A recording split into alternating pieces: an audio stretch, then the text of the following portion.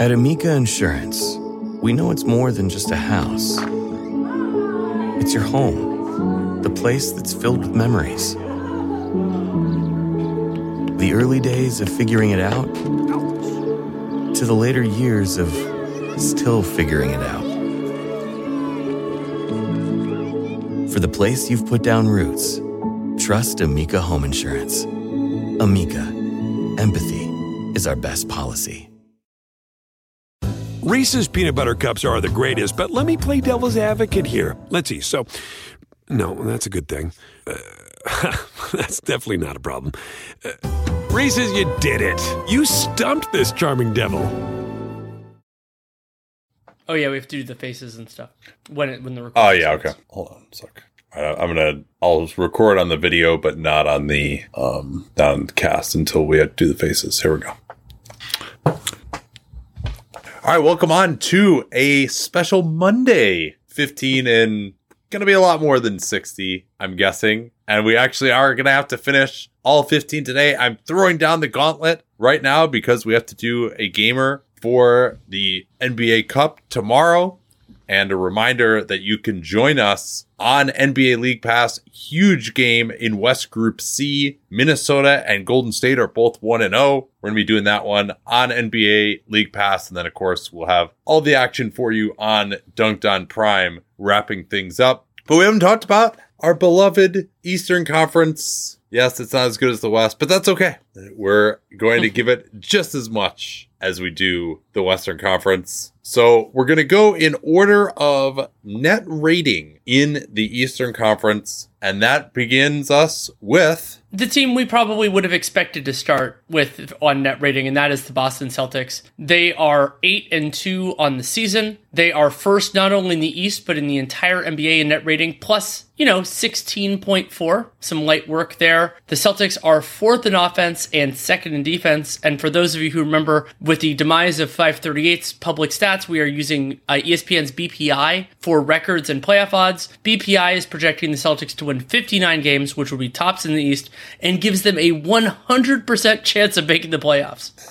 Well, they do have plenty of depth. It really would take like a couple of major injuries, I think, for them to even drop down towards being a 500 team. And yeah, as you mentioned, fourth on offense, second on defense thus far. And what does just their overall statistical resume look like? Anything kind of stick out as an outlier in the four factors or anything else? Sure. So something I wanted to do in this, and we're not going to have something for every team, but so we, over the years, you and I have referred a lot to a research that Krishna Narsu did on when a lot of specific stats stabilize on the team level, and like when they get to an R squared of 0.5 with what a team ends up doing. And so there's still some variance within that, but it's the idea is that it gets stabilized.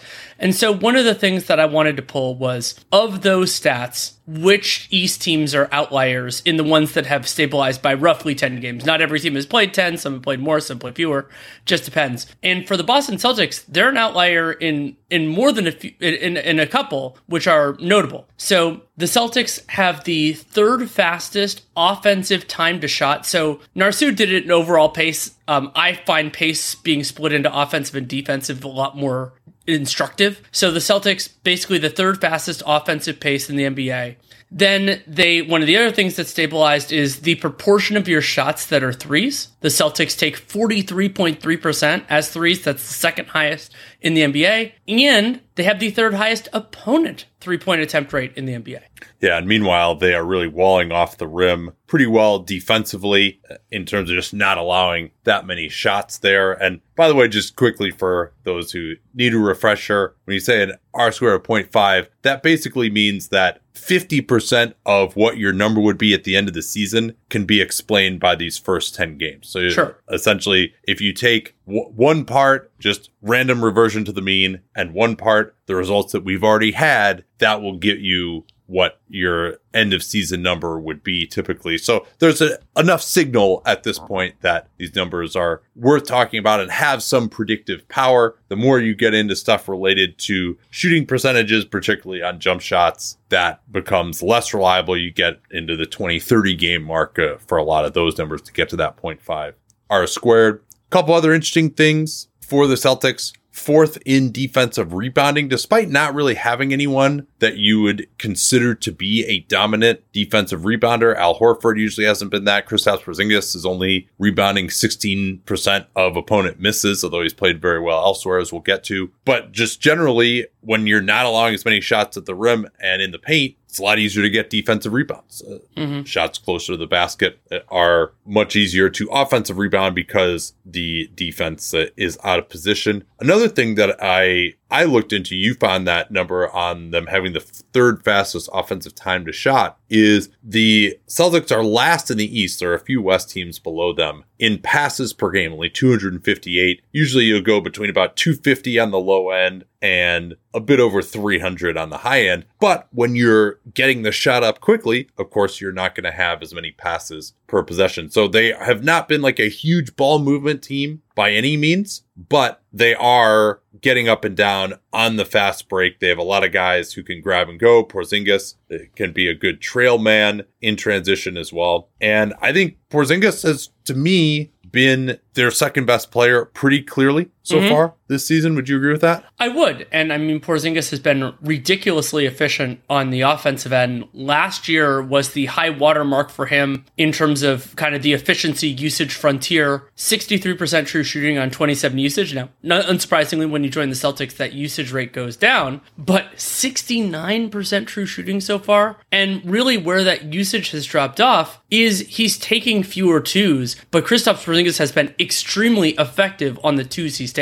Yeah, so I think a lot of people felt like, well, Kristaps Porzingis, the reason he was better last year with Washington was his post-ups actually became efficient, and he found a way to make more of those kind of tough turnarounds using his size advantage, and that would be a big thing that he could bring to Boston, that when the opposing team switches, you can throw it to him, he can get a good shot. The post-up has not been used very much so far by Porzingis, and his usage rate is down quite a bit. But when they do throw it to in the post, he's been extremely effective, drawing fouls on 38% of his post-ups. His free throw rate is basically 50% right now. And he's taking, as a percentage of his shots, a higher percentage of free throws, but in raw terms, fewer because he has a lower usage rate. The biggest thing for Porzingis, though, is that he really has been cutting out those long twos. Instead, he is taking 33% of his shots at the rim. Last year, it was 17%. Now, the Wizards' home score is very stingy about awarding rim attempts, so it wasn't to say it's doubled. It would be probably a little bit rich, but this is by far, he's never been over 25% of his shots at the rim in his career. Yeah. Nate, last year, Kristaps Porzingis in his career, 11% of his shots have been 16 feet to the three-point line. This is as Basketball Reference does it. And last year that was 9%. This year it's 2%. Yeah, so really it's been threes for him where he's shooting 40%. That's been excellent. He's firing away, taking deep ones,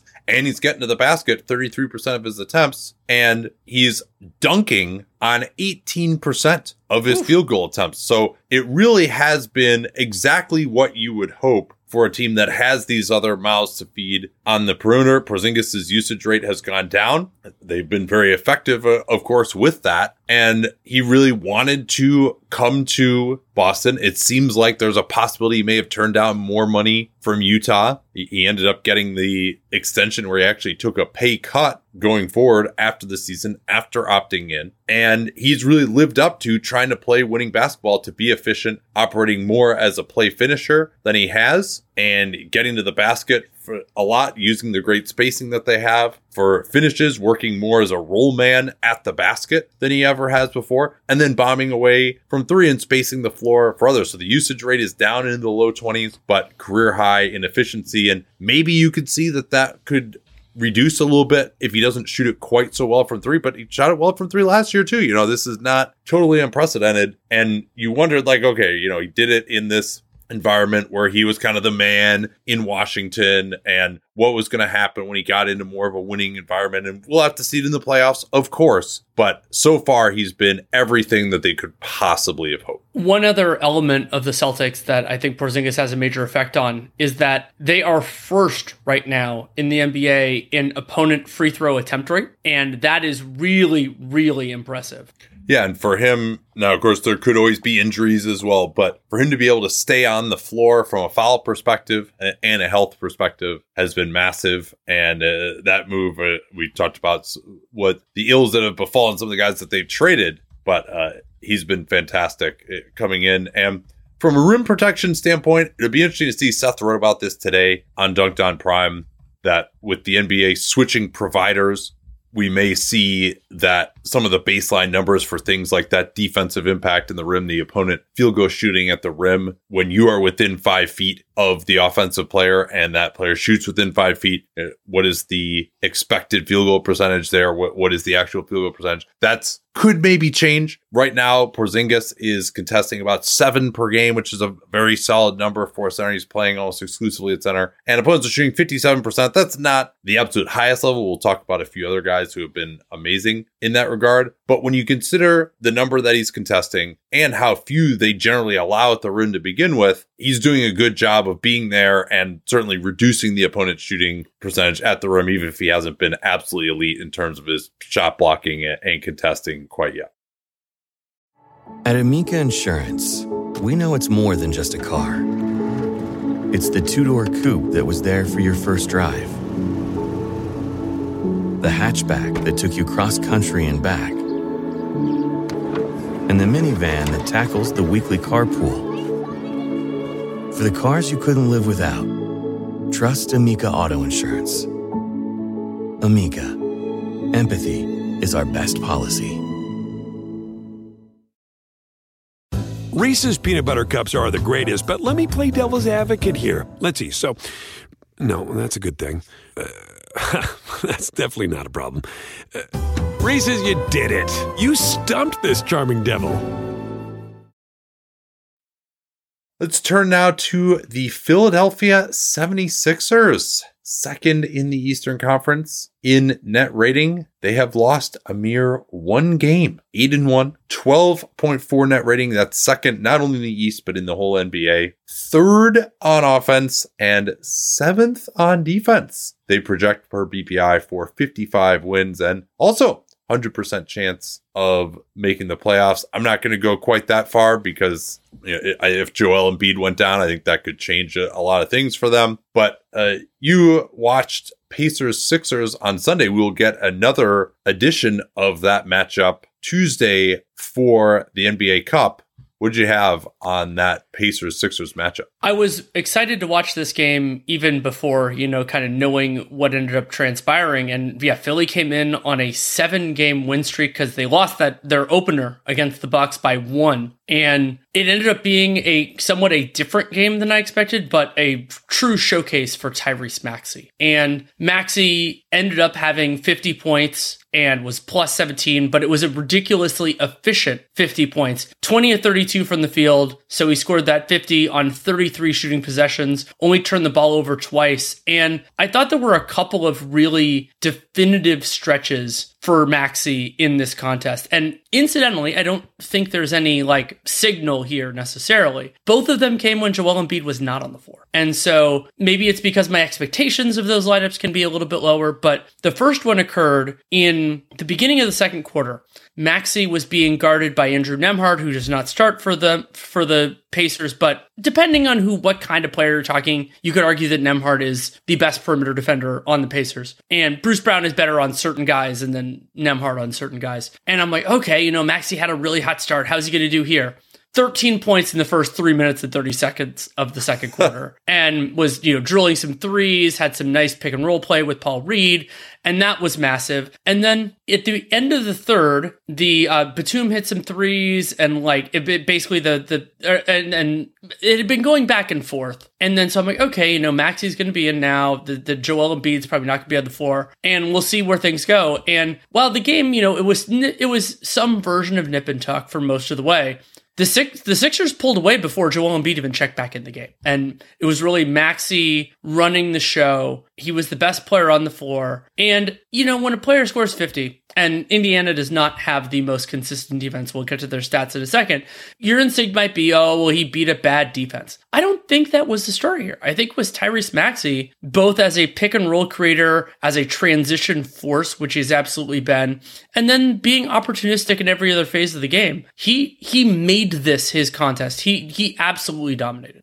Yeah, career high 50 points. And I think the biggest thing that's 7-11 from three, just overall, Maxey's every year of his career, the percentage of his threes that are assisted have gone down. That's down to 65% now. And one of my criticisms of Maxey in the past has been, he's not like a great passer, number one, and he's certainly gotten better there, and he hasn't really turned the ball over. He's turning it over even less and assisting more, which is an incredible feat to accomplish. And then the other thing, though, is that he's getting better now as an isolationist. And it's not just kind of those quick attacks from the wing or in transition, just hard drive right hand. Now he's actually added, and supposedly working with Joel Embiid's trainer, Drew Hanlon. Drew Hanlon will certainly bust out the step backs when he's teaching guys. And that's actually worked pretty well for Tyrese Maxey now. And when he's shooting 43% from three again, and by the way, this is looking pretty damn real considering he's at 43% from three each of the last 3 seasons now, after being 30% his rookie year. Really just an incredible shooting improvement for him. So the fact that now he's able to get to that shot off the dribble and it's a real weapon, like that is now rounding out his offensive game in addition to more distribution, more interaction with Joel Embiid. And this guy's looking unstoppable so far. We'll see whether he can keep this up, but particularly for him to be able to generate 32 shot attempts in 39 minutes, that's very, very impressive for him. A couple other key threads from the Sixers in this contest, of course, plenty to discuss from Indiana's perspective as well. Joel Embiid had a very nice game. Overall, this was the Tyrese Maxey show, but Embiid got to the free throw line 14 times, made 12 of those 14, so he was able to be effective even though he wasn't the best from the field. And I thought that Miles Turner did a reasonably good job making life as hard on Joel Embiid as he could, but Embiid, he was able to get some nice shots to the basket. And also Embiid, there was a stretch, and Jalen Smith has had a really nice year as the backup 5 for Indiana, where Jalen Smith just can't really do anything with Joel Embiid, and so he was able to take advantage, and that's where he got some of those free throws. Had a block as well. I'm trying to remember if the block was during that stretch. But the other part of it was, for me, this was the full encapsulation of not only Nicolas Batum, but kind of how some of the theory of this Sixers team is better. And like you and I talked about this a little bit when the Harden trade happened, of how these guys could potentially fit in. And like Batum, he and PJ Tucker are not the same defensively. They're both good defenders, but they do it in different ways. But what Batum brings offensively, beyond being a more aggressive three-point shooter, is the ability to make good decisions quickly. And there were various times in this contest where that part of it for Batum made a world of difference. There was one where the Pacers they tried to trap Maxey, was like close enough where you're going to try to do that. Maxey gets the ball to Batum, and then Batum immediately gets the ball to Joel Embiid, who has like a half step on Miles Turner because of the trap. Turner wasn't quite in position, and Embiid misses the first shot, but then gets the putback. And PJ Tucker is a wonderful player, but Batum can really fill some of those important roles extremely well for them. And then, we saw a little bit of Daniel House in this game. I thought Covington was, he was a solid team defender. The offensive game is still a giant question mark for him, but the concept of you have Maxey and Embiid driving the bus offensively with Tobias Harris, who had a nice game too, as the kind of tertiary option in the main groups. But then you have Melton and Batum doing the perimeter defensive heavy lifting, and then Joel Embiid doing Joel Embiid things.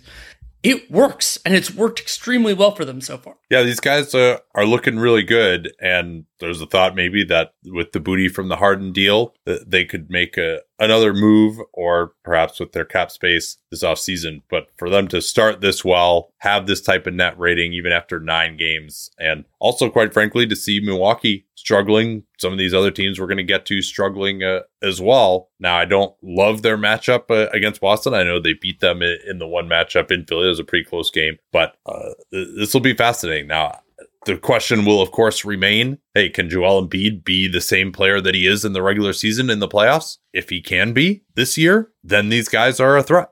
But I still am I kind of need to see that at least once. It's been so long now that we haven't seen him play at that level. Let's talk Pacers. You ready? Two other things on the Sixers. One, they have the second highest free throw attempt rate in the NBA. They're fractions of a percent behind the Milwaukee Bucks, which is impressive. They have Joel Embiid. We'll talk about why the Bucks are where they are. And then again, I just fixated on this a little bit because of how well Maxey played in those non-Embiid minutes. In 217 cleaning the glass possessions, when Maxey has been on the floor and Joel Embiid has been off, the Sixers have a 124 offensive rating and are outscoring opponents by 16 points per 100 possession. Yeah, we'll see whether they can keep that up. I would suspect they'll be a little bit hard pressed, but that certainly is fantastic because the Embiid off time has been so difficult for them. The Pacers. Do you want to give their stats before we forget? Indeed. 6-4, 11th in the NBA in net rating at plus 2.6. They are number 1 in offense, 122.4. They are 26th in defense, 119.8. They project for the 9 seed, 42 wins per BPI, 57% chance of making the playoffs, despite projecting for the 9 seed. That's interesting. And they have the second fastest offensive time to shot in the league. And this is a great stat that you pulled, that they are number 1 off of made baskets, that they get the ball out and run. That's something that the Kings were great at last year. Yeah, running off of makes. Now, nobody takes threes against them. In part because maybe you just don't have to. You can just get right to the basket, only allowing 26% of shots from 3-point range. That's 3% lower than anybody else and 10 percentage points lower than the league median. This is also remarkable that even as much as they run, they have the third lowest turnover rate. And then this is another really interesting one, right? I mean, you can see Tyrese Haliburton and his fingerprints all over this, but you'd think this is one of these teams where everything runs through him. That's why they don't really turn it over that much, but it's not really the case. And they are actually, despite, and this is much different than Boston, despite the fact that they shoot so quickly, they are also 5th in passes per game.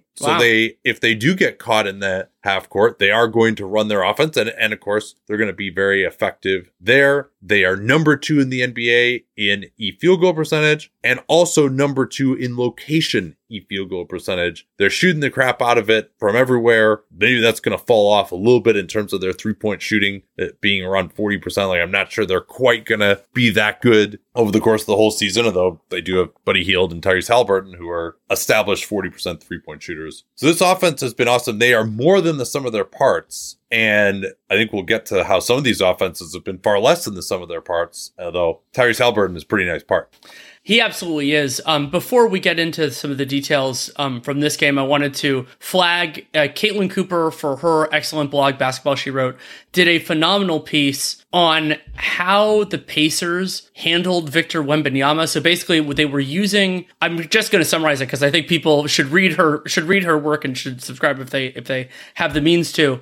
But basically about how the Pacers were doing, they were using Obi Toppin, who was the primary guy that Victor Wembanyama was guarding in that Spurs game. And they were making him, basically, they were changing the location of the guy he was guarding and coordinating it basically with the attacks.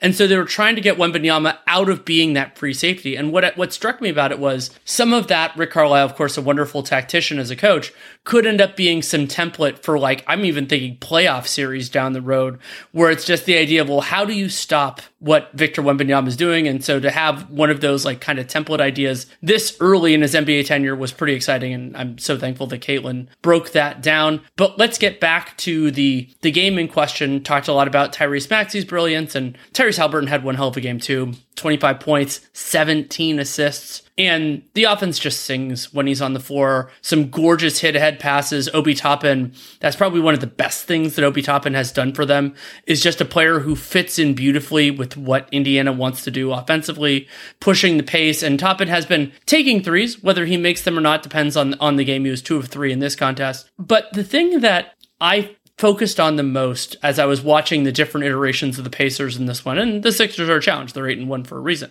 is what is Indiana's best 5? And I feel very confident that Tyrese Haliburton is in that. I feel very confident that Miles Turner's in that. And I'm reasonably confident that Bruce Brown is in that. The other spots are harder, not just because some guys haven't stepped up. Like, I'm not the biggest fan of what Ben Mathurin brings to some of those lineups, and Toppin, he's good in elements and then he's weaker in other elements. And one of the contenders for that, in my mind, is one that we really haven't gotten to see very much so far. And that is the three men in question, Halliburton, Turner, and Brown, along with Buddy Hield, who's coming off the bench, and Aaron Nesmith, because Nesmith is just played under control. And there are times like the Toppin Nesmith thing, I think it is an eye of the beholder decision in terms of what you need at a given point. And so the idea behind that theory and why I want to see him tried out is none of the non-Bruce Brown Pacers, like, I mean, Nembhard can be a very good defender, but like, they're not so dominant that they have to be out there.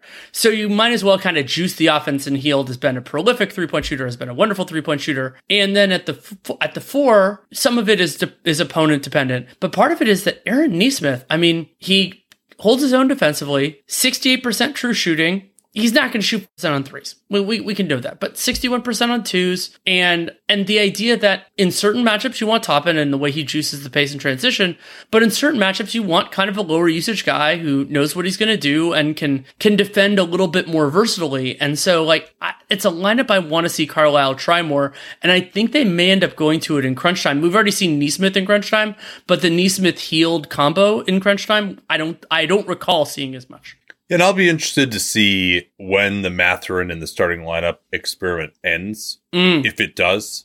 Now, he's having an interesting season, 52% true shooting, 7.5% offensive rebounds for Ben Mathurin. He's channeling his inner Josh Okogie, but Ben Mathurin has a negative net rating, and he starts and plays a bunch of minutes with Tyrese Halliburton, and Tyrese Halliburton is +9 net rating. On floor, Tyrese Halliburton, 126.8 offensive rating. That is basically the best in the league for any high-minute player. And, I mean, there's some amazing guys in that with Luka, Maxey, Jason Tatum, Devin Booker, who's only played a couple of games. You neglected to mention Alec Burks somehow being there again. Oh, man. So I'm interested to see, and what you're saying about the closing lineup and maybe that being their best five that they could get to. Like, they definitely, I mean, Caitlin and I talked about this extensively before the season, how this is part of why I went with the Pacers under. It's not looking great so far, was, they're going to start Mathurin. It's still going to maybe be more of a development season. And we thought they were going to play Jarace Walker. They're not playing Jarace Walker at all right now. Part of that is because Nesmith has been good. So yeah, I'm interested to see how long they stick with that. If this team is like actually going to be in contention for a top six playoff seed, then maybe they're not going to mess around with Mathurin all year. But of course, that would be kind of an admission that, he's not one of their five best players. It could be. And the pressures that have to be on Carlisle, who has a voice, it appears, in the personnel process coming from Pritchard and everything else. But if they're, as you mentioned, being in the crucible earlier on does change the way that teams think about this and the way the coaches do. And so we'll get a look at that. A couple other quick Pacers notes. Obi Toppin had a completely ridiculous reverse dunk where he ran past Joel Embiid. It wasn't like a dribble drive or anything like that. And then he never really turned. He just dunked the ball behind him. And I've just never really seen someone do it at that kind of speed, where it's just like a speed run. And then like, oh yeah, I can do a dunk because Obi Toppin is that kind of athletic talent. It didn't involve a lot of his vaunted hip flexibility, something that you and I talked about because he's going in a straight line, but it worked out very well for him. And something else that I really liked from the Pacers that I hadn't fully appreciated before their game on Sunday, some nice high-low passing from Turner to Toppin. Miles Turner, I've never, he can make some good passes, but having somebody like Toppin who can kind of cover ground quickly and just looking for that pass, not doing it every second of every game, but being able to hit it when it's there is a really nice little perk for this team. And I mean, that they can do things like that and just not turn the ball over at all is an absolute godsend. Every day, our world gets a little more connected, but a little further apart. But then there are moments that remind us to be more human. Thank you for calling Amica Insurance. Hey, I was just in an accident. Don't worry, we'll get you taken care of. At Amica, we understand that looking out for each other isn't new or groundbreaking. It's human. Amica, empathy is our best policy. Reese's peanut butter cups are the greatest, but let me play devil's advocate here. Let's see. So, no, that's a good thing. That's definitely not a problem. Reese's, you did it. You stumped this charming devil. Incredibly, not incredibly, but surprisingly, the next team in the Eastern Conference to discuss is the Atlanta Hawks. The Hawks are 7th in net rating plus 5.1 with a 5-4 record. They are 6th in offense and 17th in defense. BPI projects them to finish as the 5 seed in the East, 46 and 36, and gives them an 84% chance of making the playoffs. I've been talking about these outliers and the stats that have gotten a little bit more stable. The Hawks have the fastest time to shot in the NBA. That's by Unpredictable. They're almost a second faster than anyone else after a defensive rebound, which is extremely impressive when you think there shouldn't be that much variance with that. And then also impressively for the Hawks, they have the 3rd highest free throw attempt rate in the NBA right now. Yeah, now that being a full second faster than anyone else, that makes me think perhaps that their in-arena stats is taking a long time to log the defensive rebound as having occurred. Seth wrote about that it's reasonable. But I do think it's reasonable to conclude that they're at least playing pretty quickly, which has not necessarily been a huge hallmark. And certainly under Nate McMillan, who was never a big transition guy, it wasn't. So, and that's what I always thought Trae Young would be huge at. And he wasn't necessarily a huge juicer of transition the way he was at Oklahoma. And, we thought maybe he'd be kind of a Steph Curry sort of player. Instead, he was really more like pick and roll maestro. And while Trae has not shot the ball well, particularly very early in the season, remember when he was going to never get to the line anymore because they changed the rules? Yeah, that expectation has not become reality. 10 free throw attempts per 36 minutes for Trae Young, when no other Hawk is above 4.6 per 36. Remember, that scales by minutes played. He is 4th individually in attempt rate behind Giannis, Joel Embiid, and Damian Lillard, which is super duper impressive. And one other stat I wanted to throw out, you brought up how the Hawks didn't play as fast as may have been conducive to Trae Young's game. Now, obviously, acknowledging all the small sample size issues here, the last 5 years, the Hawks have hovered around 79-80% of their plays being in transition. And, that was a lower proportion, so meaning they play a little faster than the median in most of those years. That 79% or so, 73.4% this year. Yeah, that is a remarkable number. And I guess another thing you can point to as well is these guys, particularly under McMillan and with Trae, didn't turn the ball over that much. Now they actually are turning it over more, perhaps because they're in transition. But they're also killing people on the offensive glass, 30% offensive rebound rate as well. And that's been a big part of what they're doing. They're also forcing more turnovers than they have in the past.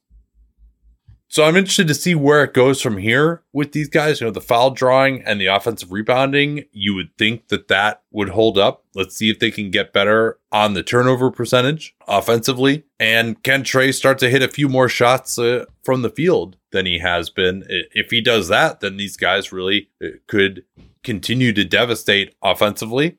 Or maybe, I think it's, Trae's only shooting 29% from 3, for example. Now DeJounte Murray is shooting 42% from 3, and he's actually taking only 1 fewer 3-point attempt per game than Trae Young, interestingly enough. That's impressive. Now, the biggest reason for optimism so far for these guys is the play of Jalen Johnson, 4th in the team in minutes. Even that you would be surprised by. He clearly has surpassed both DeAndre Hunter and Saddiq Bey in the pecking order in terms of their prospects, and not only prospects, but just who's probably better on the wing right now. 65% true shooting, still relatively low usage, 18, but he's been extremely efficient. Helps when you shoot 90% at the rim. That's pretty good. Wow. And he's also Now that number will of course come down. The highest number you see over the course of a season is usually maybe a little bit over 80%. Like some of the best Giannis seasons were there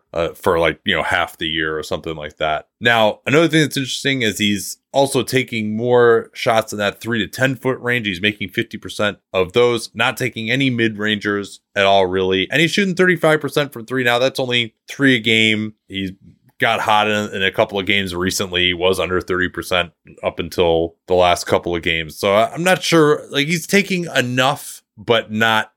That's definitely not what he's trying to do. Shooting 35% on 2.9 attempts per game. The thing that's most exciting about him to me, though, is his ball skills. He's one of the better passers outside of Trey and DeJounte on the team. He actually will set guys up a little bit. They run some stuff through him at the elbows, and you combine his ball handling with his athleticism, and he's starting to show some signs of becoming a mismatch problem for teams. Like, a lot of teams don't necessarily like to run 1-4, 2-4 pick and rolls. So you think, they're just going to switch that. How many fours can really post up? And it's not necessarily posting up for Jalen Johnson, but he's got enough ball skills. Like, there's one play against the Knicks where they did switch it. They throw it to him 23 feet from the basket against Immanuel Quickley, and he just goes right through Immanuel Quickley like he's not even there. He's just too big, too strong, too athletic, and his handle is good enough that he's not going to just get the ball taken, and he can make at least a rudimentary pass if the defense rotates over. But he's a problem. If he had another play where he went right past Markelle Fultz as well. And Markelle Fultz, you would think against most power forwards is going to be okay, but Jalen Johnson just kind of turning and facing, ripping through, hard drive, can spin back using his size and athleticism. He's getting right to the basket and causing problems for the opposition. He can also grab and go as well. I think he's been a big part of their transition renaissance that they've had. And then he also has these passing skills to work out at DHO, right? If a shooter comes off of that, you have to switch it. He can do the fake, and then he's got the smart guy on him. He can make the right decision to a guy going backdoor if needed, or he can do that fake keeper and he's on top of the rim in one dribble for a dunk. So this is adding really, of course, this is a nascent development right now, but adding another element that someone even like John Collins didn't necessarily have for this group, who can attack from the perimeter, that you have to deal with defensively, and his ability to get on top of the basket with the combination of his ball handling size and athleticism. That's something that I hope they continue to explore even further, maybe even with him as the ball handler and Trey or DeJounte as the screener. We can move on to the New York Knicks, who, despite being 500, they're 5-5, have the 8th best net rating in the NBA, plus 4.7 per 100 possessions. They are 11th on offense and 5th, a robust 5th on defense. BPI projects them to finish with the 7th best record in the East, 44-38, and have a 74% chance of making the playoffs. And Nate, the stats you pulled on what they're doing around the basket this year, like when I try not to look as much in a section that I'm not doing on the sheet, I saw it and my jaw just hit the floor. There's so much to talk about with this team. And it's remarkable they have the 8th best net rating in the NBA. It's remarkable that they're 5-5. And two of their losses are to the Celtics, right? Yeah, and they lost that at Milwaukee as well. Not that Milwaukee's playing particularly well, but I just don't know what the hell to make of this team, because they have a bunch of things that are going really well and a bunch of things that are going incredibly poorly. And the first of those is the fact, and again, they've played the Celtics twice and they've shot worse on 2s than on 3s in both of those games. They're shooting 54.6% at the rim. That is 5 percentage points below the next worst team. And is it maybe the case that their home games are characterizing a few more shots as at the rim?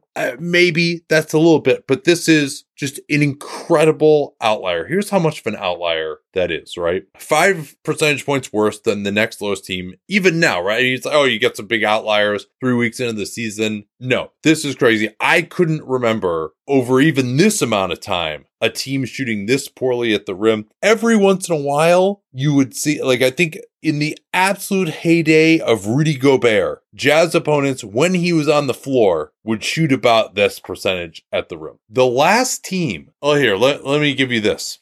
The worst team shooting at the rim over the full season last year was OKC. They shot 62.6%. That is 8 percentage points better than the Knicks are shooting at the rim right now. 2022 Portland was 60%. 2021 OKC, a tanking team, was 60%. 2020 Charlotte, another awful team, was 59.4%. You have to go back over 10 years to get a team that shot under 55% at the rim over a full season. That was the 2011-12 lockout season. The New Jersey Nets, not the Brooklyn Nets, Danny, the New Jersey Nets shot 54.8%. But wait, no, that's still not as low as 54.6%. The last team to shoot worse than the Knicks are shooting at the rim right now over a full season was the 2007-08 Chicago Bulls. The Scott Skiles got fired on Christmas. Chicago Bulls shot 53.7% at the rim. Slightly different era of basketball back then. Back then, the best teams in the league shot around 63% at the rim. The Suns were like the big outlier. They were the one team that was kind of playing modern offense back then. That season, they shot 66% at the rim. The best team shot 63% other than the Suns. Note that I said the worst team last year shot 63%. That's one of the biggest things that probably just doesn't get talked about enough over the last 15 years is not only is there such different shot selection than there used to be, more teams taking threes, taking so many more threes, but the spacing is so much better. And also probably teams aren't playing as big a guys at power forward,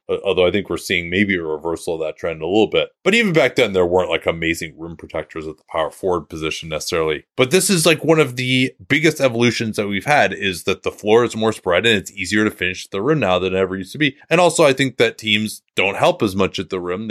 That again maybe is changing some in the last few years, but the idea of sticking to shooters is more important than it's been because those shooters are now standing at the 3-point line instead of 17 feet from the basket in a lot of cases. So let's take a go ahead. It's completely unreal. I mean, because as you said, like the context of where the league is versus where the Knicks are, and yes, this is a 10-game sample. It is not an 82-game sample, but it is still beyond bizarre. So can we go through just some of the shooting percentages at the rim by Knicks players? Like how is this all adding up to this historically awful basket? I'm assuming it's that Mitchell Robinson is doing what Mark Williams did in that other game and just grabbing a million of his own misses. Yeah. We'll talk about that in the Charlotte section, I'm sure. But yes. I mean, that's probably part of it, right? Mitchell Robinson is shooting very poorly at the rim. A lot of that are just his own putbacks and tapbacks that aren't going in. That's reasonable. But I mean, some of these, all right, so he's got an excuse a little bit. I mean, Mitchell Robinson is, we'll just talk about it. He's another one of these guys where just the numbers that he's putting up are just completely crazy. Any other guys shooting a little poorly at the rim for the New York Knicks? Oh boy.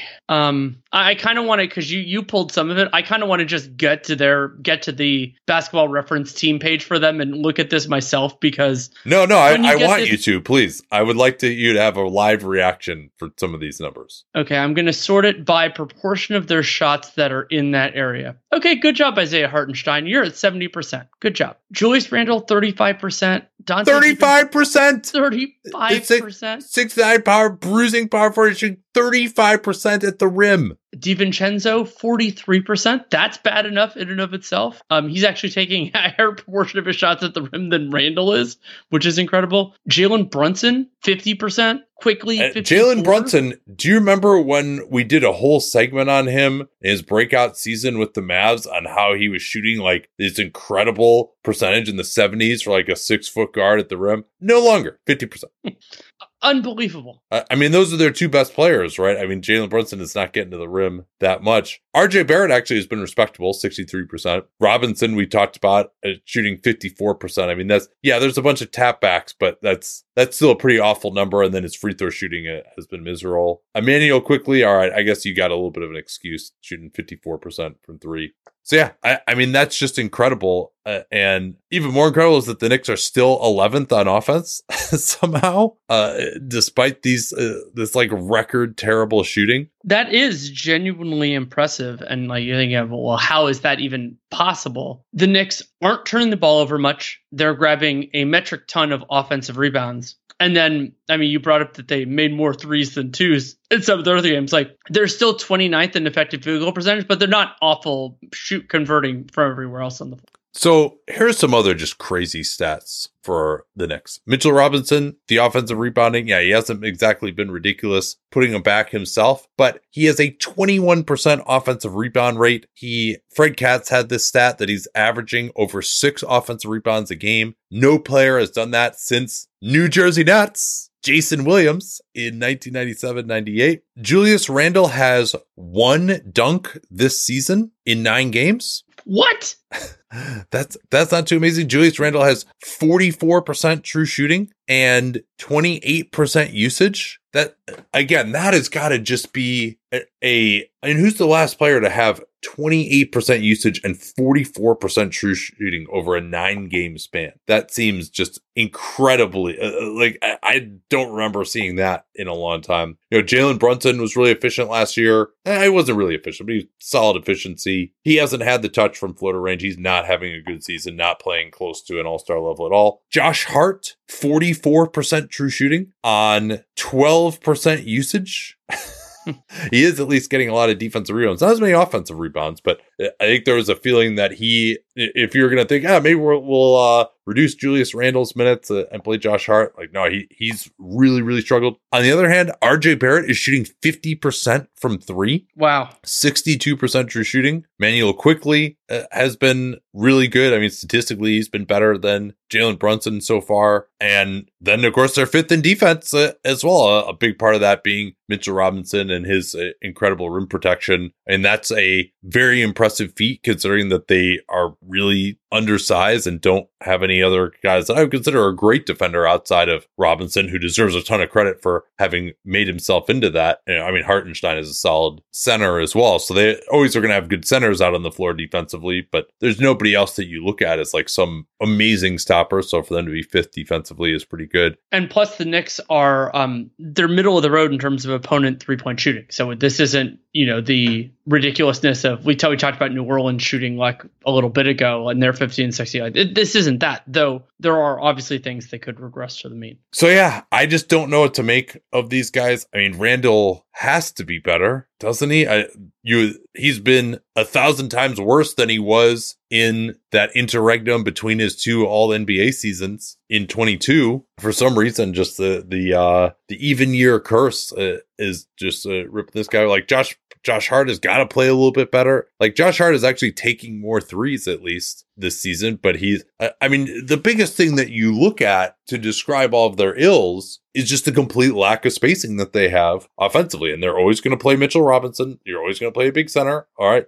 Julius Randle, again, it's just such a bellwether for these guys. If he's going to shoot poorly, remember last year, he really improved his 3-point attempt rate. And yeah, he didn't make that many of them. He wasn't at 41% like he was back in 21, but he was really gunning them and he gave them that spacing. Now he's shooting 26% from 3. In addition to that 35% at the rim, he's at 38% from 2. So, obviously, if Julius Randle isn't going to be at anywhere close to an all-star level, these guys are going to disappoint this year. And I think, did Julius Randle and Jalen Brunson just completely forget how to finish? No, I don't think so. It's just that they have no shooting on this team. And so these guys are bashing their heads into the paint like they are the 2008 Chicago Bulls, who weren't exactly overflowing with shooting and also had a great offensive rebounder who couldn't finish anything around the basket at Ben Wallace. Yeah, it's these guys are playing basketball from 15 years ago right now. So it's definitely interesting. I just don't know what to make of it quite yet. And whether is RJ Barrett going to start shooting a lot worse from 3? Yes, probably. Are Brunson and Randle going to play better? They got to play at least a little bit better, but quickly could fall off as well. I guess the rebounding is always going to be there to at least give them somewhat of a baseline. They won't turn it over that much. You'd think they're probably not the 5th best defense in basketball overall, but maybe Mitchell Robinson just makes them that the way he's playing. I just need to see more from these guys right now. It seems like it's been such a disaster this year, and yet they got the 8th best net rating in the league. That's right where you'd think they're supposed to be. Part of the dynamic might also be that they don't, to me, really have a signature win so far this year. So they are 5-5, but their biggest victories in terms of point differential, they beat the Cavs when the Cavs were far from whole. They crushed the Spurs and the Hornets and stuff like that. So they'll get those opportunities. They have a notable game on Wednesday in Atlanta. And then the following week, so not this coming week, but the following week, they play Minnesota, Miami, Phoenix. I think we'll get a clearer sense of things then. Like that, it may just be that further context answers some of these questions. So the next time we do a 15 and 60, we can get there. At Amica Insurance, we know it's more than just a car. It's the two-door coupe that was there for your first drive, the hatchback that took you cross-country and back, and the minivan that tackles the weekly carpool. For the cars you couldn't live without, trust Amica Auto Insurance. Amica. Empathy is our best policy. Reese's peanut butter cups are the greatest, but let me play devil's advocate here. Let's see. So, no, that's a good thing. That's definitely not a problem. Reese's, you did it. You stumped this charming devil. We can move to the next team in the East in terms of net rating is the Orlando Magic. You want to give their stats? 5-4. They are over 500. Dan had a stat on that last week. 2.7 net rating is 10th in the NBA, 23rd on offense. They are 3rd on defense. We talked about them a little bit yesterday and how they've kept it afloat without Wendell Carter, who's really their only guy that you look at as like a solid defensive big in terms of his tools and recognition and all that. BPI is still not in love with these guys, projecting them for 36 wins, which would be the 11th seed, and giving them only a 13% chance at the playoffs. I would certainly put it a lot higher at this point. Since Wendell went down, what does it look like? The Magic are 2-2, but their wins are notable. They blew out the Lakers in Orlando in a game that both Anthony Davis and LeBron James played in. And then they beat the Bucks in a game I wanted to discuss in more depth. Damian Lillard didn't play, and that's an important piece of context here. But 2-2, the defenses generally look pretty solid. And I mean, it's not like they had a clear-cut solution there. They've largely brought Goga Batadze into the starting lineup, and then he and Mo Wagner are splitting the minutes pretty close to evenly, depending on the game. Nate, the stat that struck me cold when I was the Magic, and this will be a lot of praise on the Magic in this section because they had a nice win in the Bucks in the game I watched.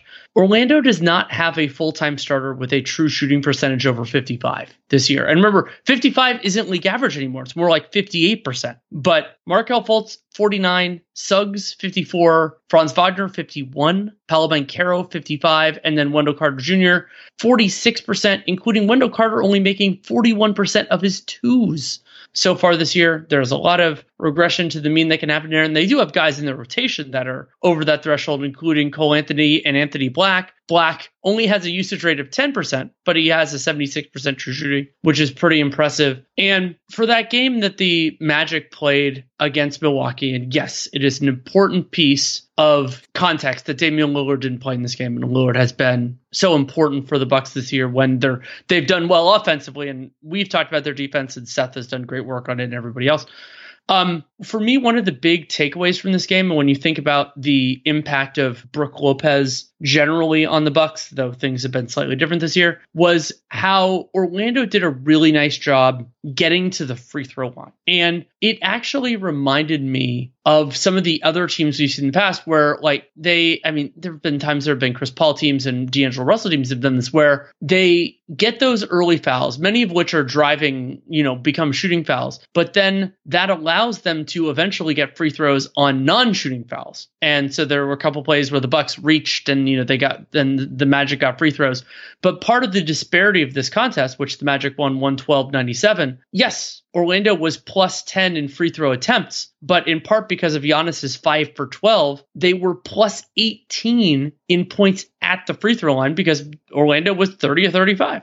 Yeah, and this is another one of these offenses that is just going to kind of bash your head into the paint as much as possible. They would love to have the Knicks shooting at guard at this point with the likes of Fultz. Suggs is actually having one of the more efficient stretches of his career. So this is looking like, is it going to be, I mean, I think Paolo and Franz can be a little bit better, and Mo Wagner at least is efficient. Like maybe they get a little bit better offensively, although if they're going to play him more, though Batadze is starting, I don't know if he's going to be much of an upgrade on Wendell Carter offensively. Another one of these teams that I'm just very interested to see what it looks like, particularly with Carter out for this period. Like they've survived so far in impressive fashion, but I mean, they're going to fall below 500 unless they can keep up this, top 7-6 level of defense, you would think, because it's tough for me to see how the offense gets much better than it's been so far. In fact, given that stat that you gave about the true shooting percentage, how are they even 23rd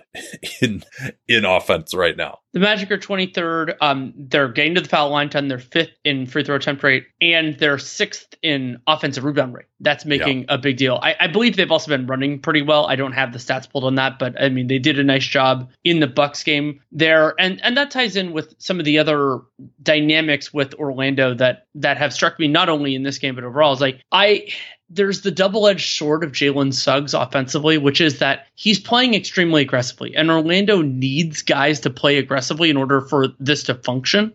But at times he's doing that, just taking shots that aren't in his bag yet. Like he was firing some pull-up threes. There was one play where he drove on Giannis and just tried to take shots. It's like, no, man, you're just not there yet. Like, you're not that guy. Hopefully he will be at some point. And I was like, oh man, it seems like his usage rate is probably super high. It's lower for Suggs than last year, but a huge difference is that he's starting now. So, I mean, Jalen Suggs moving from being primarily a backup to being primarily a starter, your usage rate should drop because you're playing a higher proportion of minutes with Wagner, Banchero, and everybody else who's higher than you in the pecking order. And something else that really stuck out to me from this Magic victory was that, particularly when Damian Lillard is out, this iteration of the Bucks is extremely weak on passing. And so, it's they're playing Payne, who only played 26 minutes in the game, Payne, Beasley, Antetokounmpo, Middleton, and Lopez. And so there aren't many intuitive readers and guys that could kind of create those advantages. So Orlando just being big 3 through 5 in particular, that took away a lot of passing angles. And so you have guys that aren't really going to find the extra stuff. And so that not only generated some awkwardness, but it generated some transition opportunities for Orlando. The Bucks turned it over 19 times. 9 of those were live ball steals. And I cracked up really hard because I was writing a note. I'm watching the game. I'm writing a note about how bad the Bucks passing is. And while I'm writing that note, Brook Lopez throws a backdoor that isn't there for another turnover. And I'm like, okay, I'll put in a separate note on that. They didn't turn it over while I was writing that note as well. Nate, do you want to do the Bucks stats before I get into their parts of this? Yeah, surprising indeed that we've gotten so far into the Eastern Conference that we have not gotten to the Bucks yet. That is because they have a negative 3.6 net rating, despite being 6-4, the 20th best net rating in the NBA. They've had some weird blowout losses, including at home to the Hawks, just totally non-competitive games. 13th on offense, 25th on defense. BPI still likes them. It seems like BPI really factors in the preseason expectations a lot. Likes them for 48 wins and the 3rd seed. Still giving them 94% chance of making the playoffs. And just a few notes on the Bucks here before we get back to the game. As you might expect with Giannis and Lillard, particularly because Lillard has been getting the foul line like crazy, they have the highest free throw attempt rate in the NBA. And that was something that they really needed to improve on because they didn't have anyone who got to the line outside of Giannis. That's something that Frank Madden and I talked about in our completely useless Bucks preview before the Lillard trade. Hopefully you guys listened to that and enjoyed it before you knew it would be obsolete. But now Lillard, and I think has by far the highest free throw rate of his career right now. It's like 63% or something. So that's pretty crazy. Yeah, 10.7 attempts per 36 minutes. They have the 3rd lowest assist percentage in the NBA. That is really, you mentioned the poor passing. I mean, when they do have Chris Middleton, Lillard, and Giannis all out there, like that should be 3 above average passers for their position. I don't know, maybe Lillard's not an above average passer for a point guard, but he's got so much gravity that he can set guys up quite a bit. And then their transition defense continues to be absolutely terrible. That's been a big part of it. They're fouling a ton more as well. I mean, in a lot of ways, this almost feels like Mike Budenholzer was never there, which is, I mean, they're starting to do a little bit more in terms of rim protection now that Brook Lopez isn't playing as much out on the floor.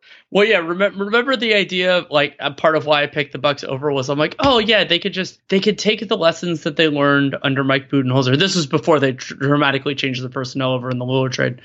And then maybe they can modernize the offense. Well, it appears that the math problem was not as consistently easy to solve as we thought it was, at least in the beginning of the season. What did you have from that game? On the Bucks standpoint. Well, one other extremely important note for the Bucks, Jay Crowder, who played 17 minutes, came off the bench in this contest. He's going to have to undergo surgery to repair left adductor and abdominal tear. He's going to be out about 8 weeks. So that means the rest of this calendar year, back probably mid-January. And Crowder had quietly been awesome. He's shooting 52% from downtown for these guys over 9 games and had played the second most minutes on the team despite coming off the bench. Exactly. And so I think they will really miss him. He played 17 minutes in the Magic game. Actually, one of the first things I wanted to mention, I just forgot this when I was talking about the Magic, and it involves a former Buck, so it's appropriate to bring up in their section as well. Joe Ingles has really done, especially in this game, but he's done a lot of what the Magic really wanted from him. So like giving them passing, a credible shooter, even if he's not making him in every game. And they don't need him to be a star defensively. They don't need any of that kind of stuff. And I was thinking in this one about how much the Bucks could use a passer like Joe Ingles, a facilitator there. And yes, he has his flaws, but especially as a regular season player, that could definitely work out for them. And something that, this is a small note, but it's something that has bothered me for a while, but is that Bobby Portis, it doesn't, the phrasing I had in my notes is like, he doesn't defend like a tough guy. Like he sometimes, because he's very vocal and because he works hard on the glass, he gets that kind of reputation. There was a play where Franz Wagner, who is an extremely aggressive driver, drove right through Portis, and then Portis commits a soft foul, one of those like, why'd you even do it in the first place type of plays. Wagner gets the N1. And then the next trip down, Wagner just half court drives past him, not even in transition or anything like that. And that makes life harder on the Bucks where they don't really have that third guy. And of course they could be potentially relying maybe more on somebody like Robin Lopez, but they don't. That's just not the way that they've really had this theory over the last couple of years. Even when Budenholzer was the coach, it's Giannis, it's Brook, it's Portis in some combination when they're there. But the biggest takeaway for me from this game with Milwaukee, and it's not the first time we've discussed it, was Giannis's free throws. Not only, they didn't go in this game, Giannis was 5 of 12, but they looked horrendous. They looked off balance. They weren't even like missing consistently. It just, everything was rough. For the season, Giannis is shooting 65% from the line. And that was something that he really improved on. Like that was key to his MVP years. He started getting to the line more and was making them at a reasonable rate. And then last year, 64.5%. This year, 64.9%. Yeah, I still, as bad as the defense has been, I still think that could be at least a little bit better, although you are asking a lot of Giannis to be the same guy that he's been. The offense is really the bigger concern for me at this point because number one, Chris Middleton's only played like 112 minutes in 7 games this season. He's 10th on the team in minutes played, despite ostensibly being healthy. That's not too good, but the lack of passing, Damian Lillard averaged 7.3 assists and hasn't been under 8 since 2019, and he's at 4.7. Giannis's assists are down. This is despite them having like plenty of shooting. Malik Beasley, a guy who's gotten up about 11 3-point attempts per 36 minutes. He's at almost half of that right now. And so they're just, the inability to generate good shots is my biggest concern for these guys. I just don't understand why it's been so bad so far. I mean, Damian Lillard averaged 32 points a game last year. He's averaging 24 this year. He did miss a couple of games with that calf. Maybe it was starting to bother him, but this was supposed to be, this is going to be the easiest time that Giannis has ever had, the easiest time that Lillard has ever had. And it just hasn't been the case. Like they are just not generating great shots at the moment. So that's going to have to improve. This is something to stick a pin in. We don't have time to discuss it right now. What do you think the odds are that Adrian Griffin gets fired this year? In season? Yeah. I mean, if they keep playing like this, like it has to happen, right? Like if they don't start playing better, like they have to fire him. Now, it sure would be nice if you had Terry Stotts on the bench. I mean, I guess this could be Joe Prunty. You might be able to get it back. Is Mike Budenholzer available? It is a big question. I want to give Griffin some time to do everything, and they've had some, the availability. You brought up Middleton, and Lillard's missed some time too.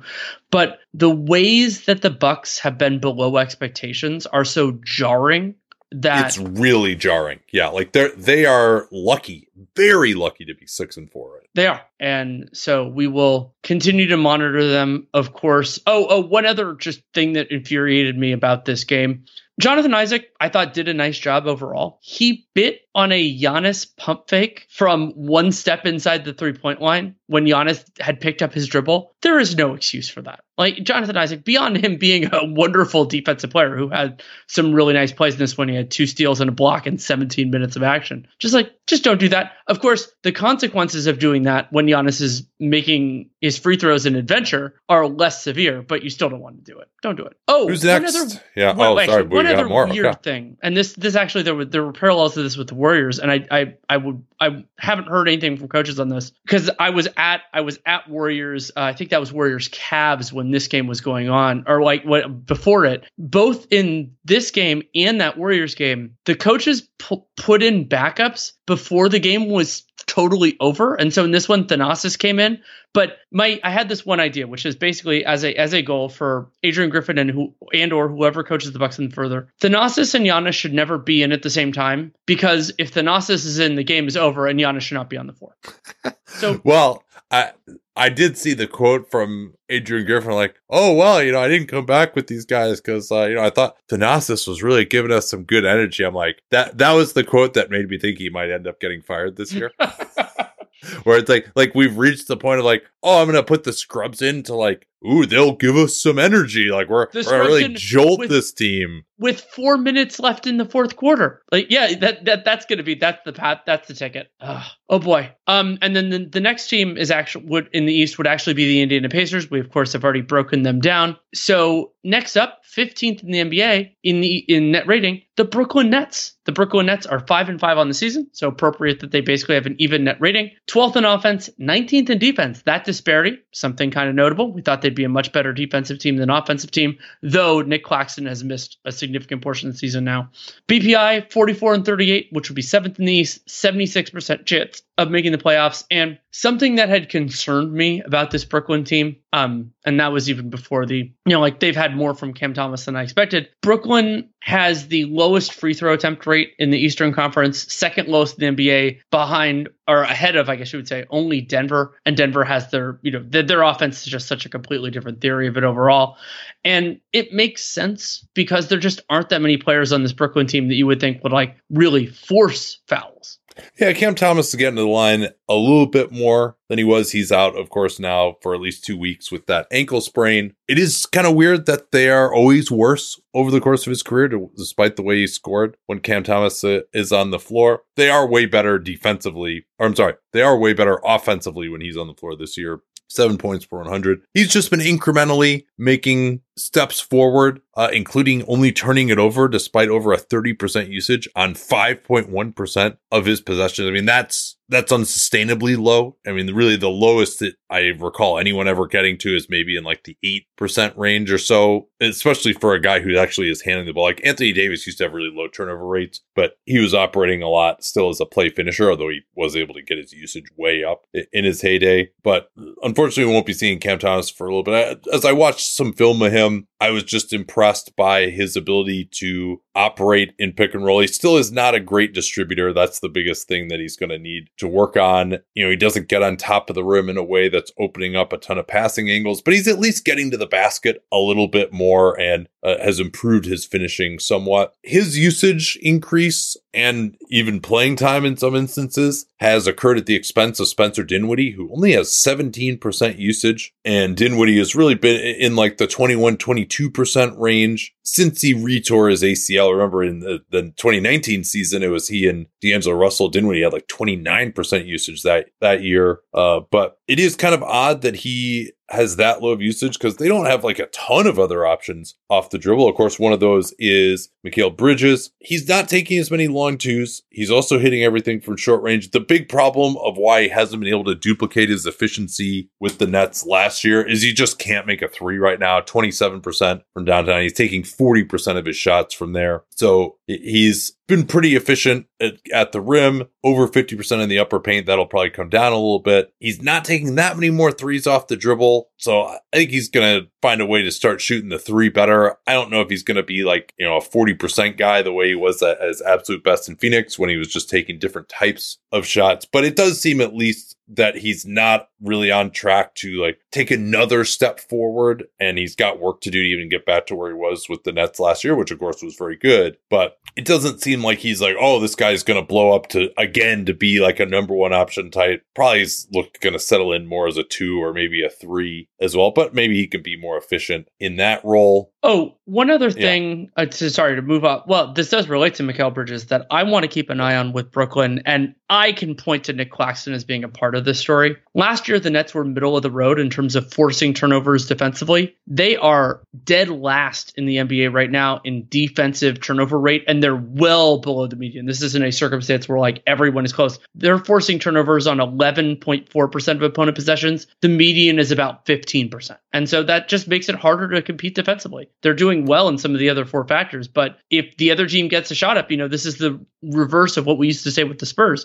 If the other team can get a shot up every time, they're going to make a portion of their shots, even if you do a good job contesting. Yeah, and you'd think with Ben Simmons, although he's out and is not the same defender that he once was, and Mikal Bridges, who doesn't do as much defensively as he used to due to his having more offensive responsibilities, that they could force more turnovers than they had. With Claxton out, it's been a weird defensive task for them. You mentioned they're 19th in defensive rating. They have no rim protection whatsoever. Ben Simmons has been playing a lot at center. Opponents are shooting 19 of 24 at the rim against him. Day'Ron Sharpe, their backup center, opponents are shooting over 70% against him at the rim as well. And so we'll see whether Claxton can come back and change that. We'll see what their approach is going to be. They're going to try to keep Claxton closer to the rim. They aren't allowing that many shots at the rim, although opponents are making every single one when they do get there. But part of the way that they're preventing that from happening is they're really selling out to prevent penetration. And then as a result, they're giving up a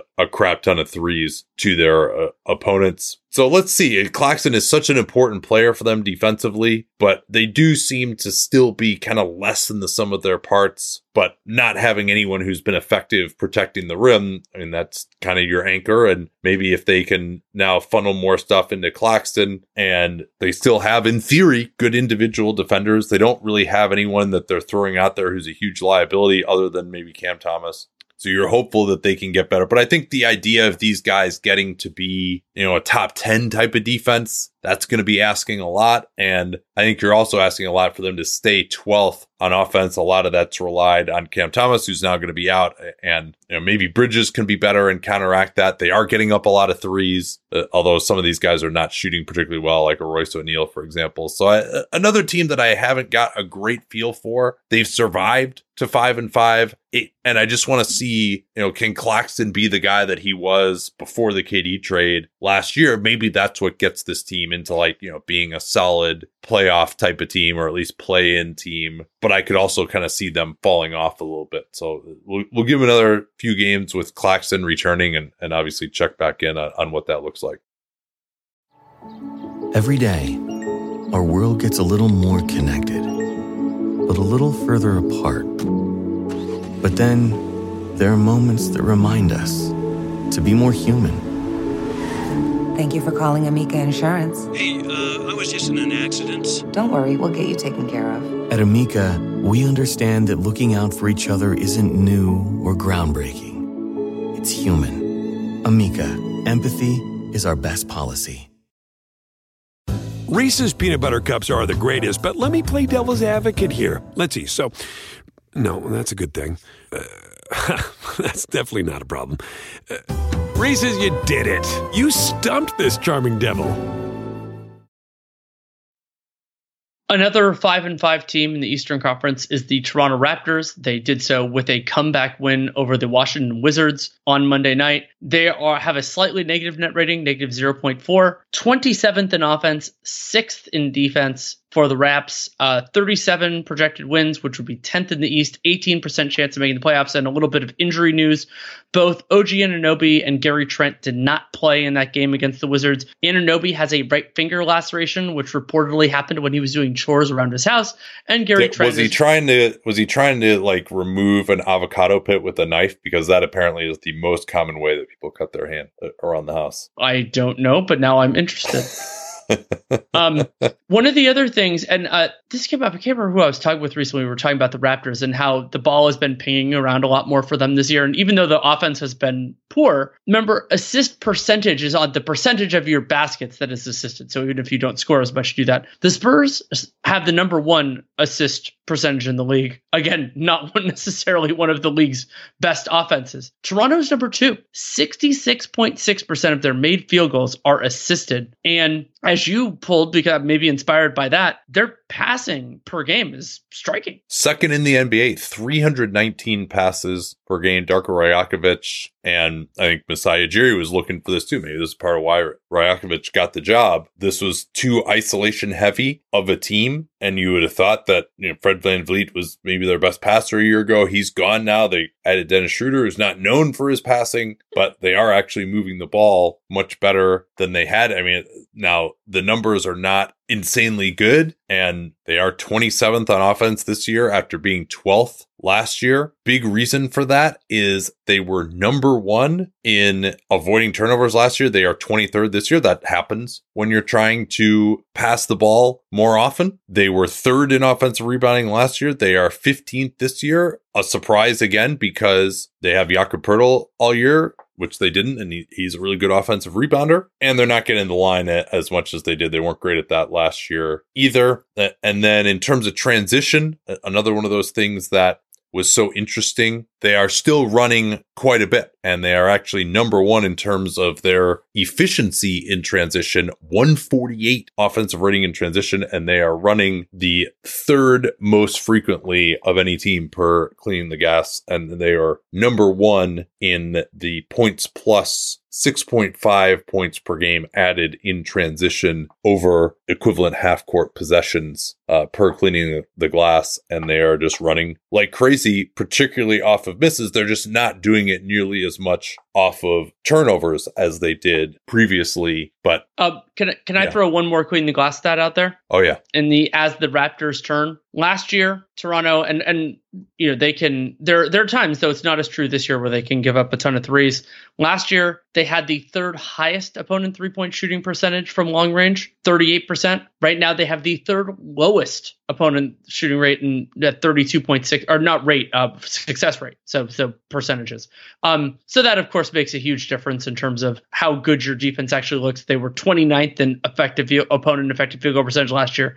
They're currently 5th, but there are other elements where they can be significantly better than they've been so far, including forcing turnovers. Yeah, that'll be interesting to see if they can maintain this number 6 defense, because that, of course, was a big part of what ailed them under Nick Nurse the last couple of years, is that you felt like they could be better defensively. And it seems like some of the trade-offs that they've made defensively, more conservative style, staying in front of guys more, they're up to number 6 on defense. They were mid-pack last year, but they were number 1 in forcing turnovers the last 4 years of the Nurse era, and now they're 18th in forcing turnovers. But they're still able to run, but now they're also turning it over more on offense, and so far they've been worse on offense and better on defense, as you might have expected, by not gambling and not getting out in transition as much and not hitting the offensive glass as much, maybe to get back a little bit more. It's kind of averaging out to about the same, around a 500-ish team as they were a year ago. But as you noted, let's see what happens if the 3-point shooting normalizes. And also the 3-point shooting was perhaps a little unlucky a year ago. Scotty Barnes has been the biggest story, increasing his usage from 20 to 25%. He was really going gangbusters, but now he's had back-to-back 4 of 15 nights before today's game against the Wizards, which I did not watch. So these stats are all before tonight's game. So he's at 56% true shooting. So as you know, that's a little bit below league average. He's just showing much more confidence in the jump shot right now, hitting 35%, which would be a career high. He's nearly doubled his 3-point attempts per 36 from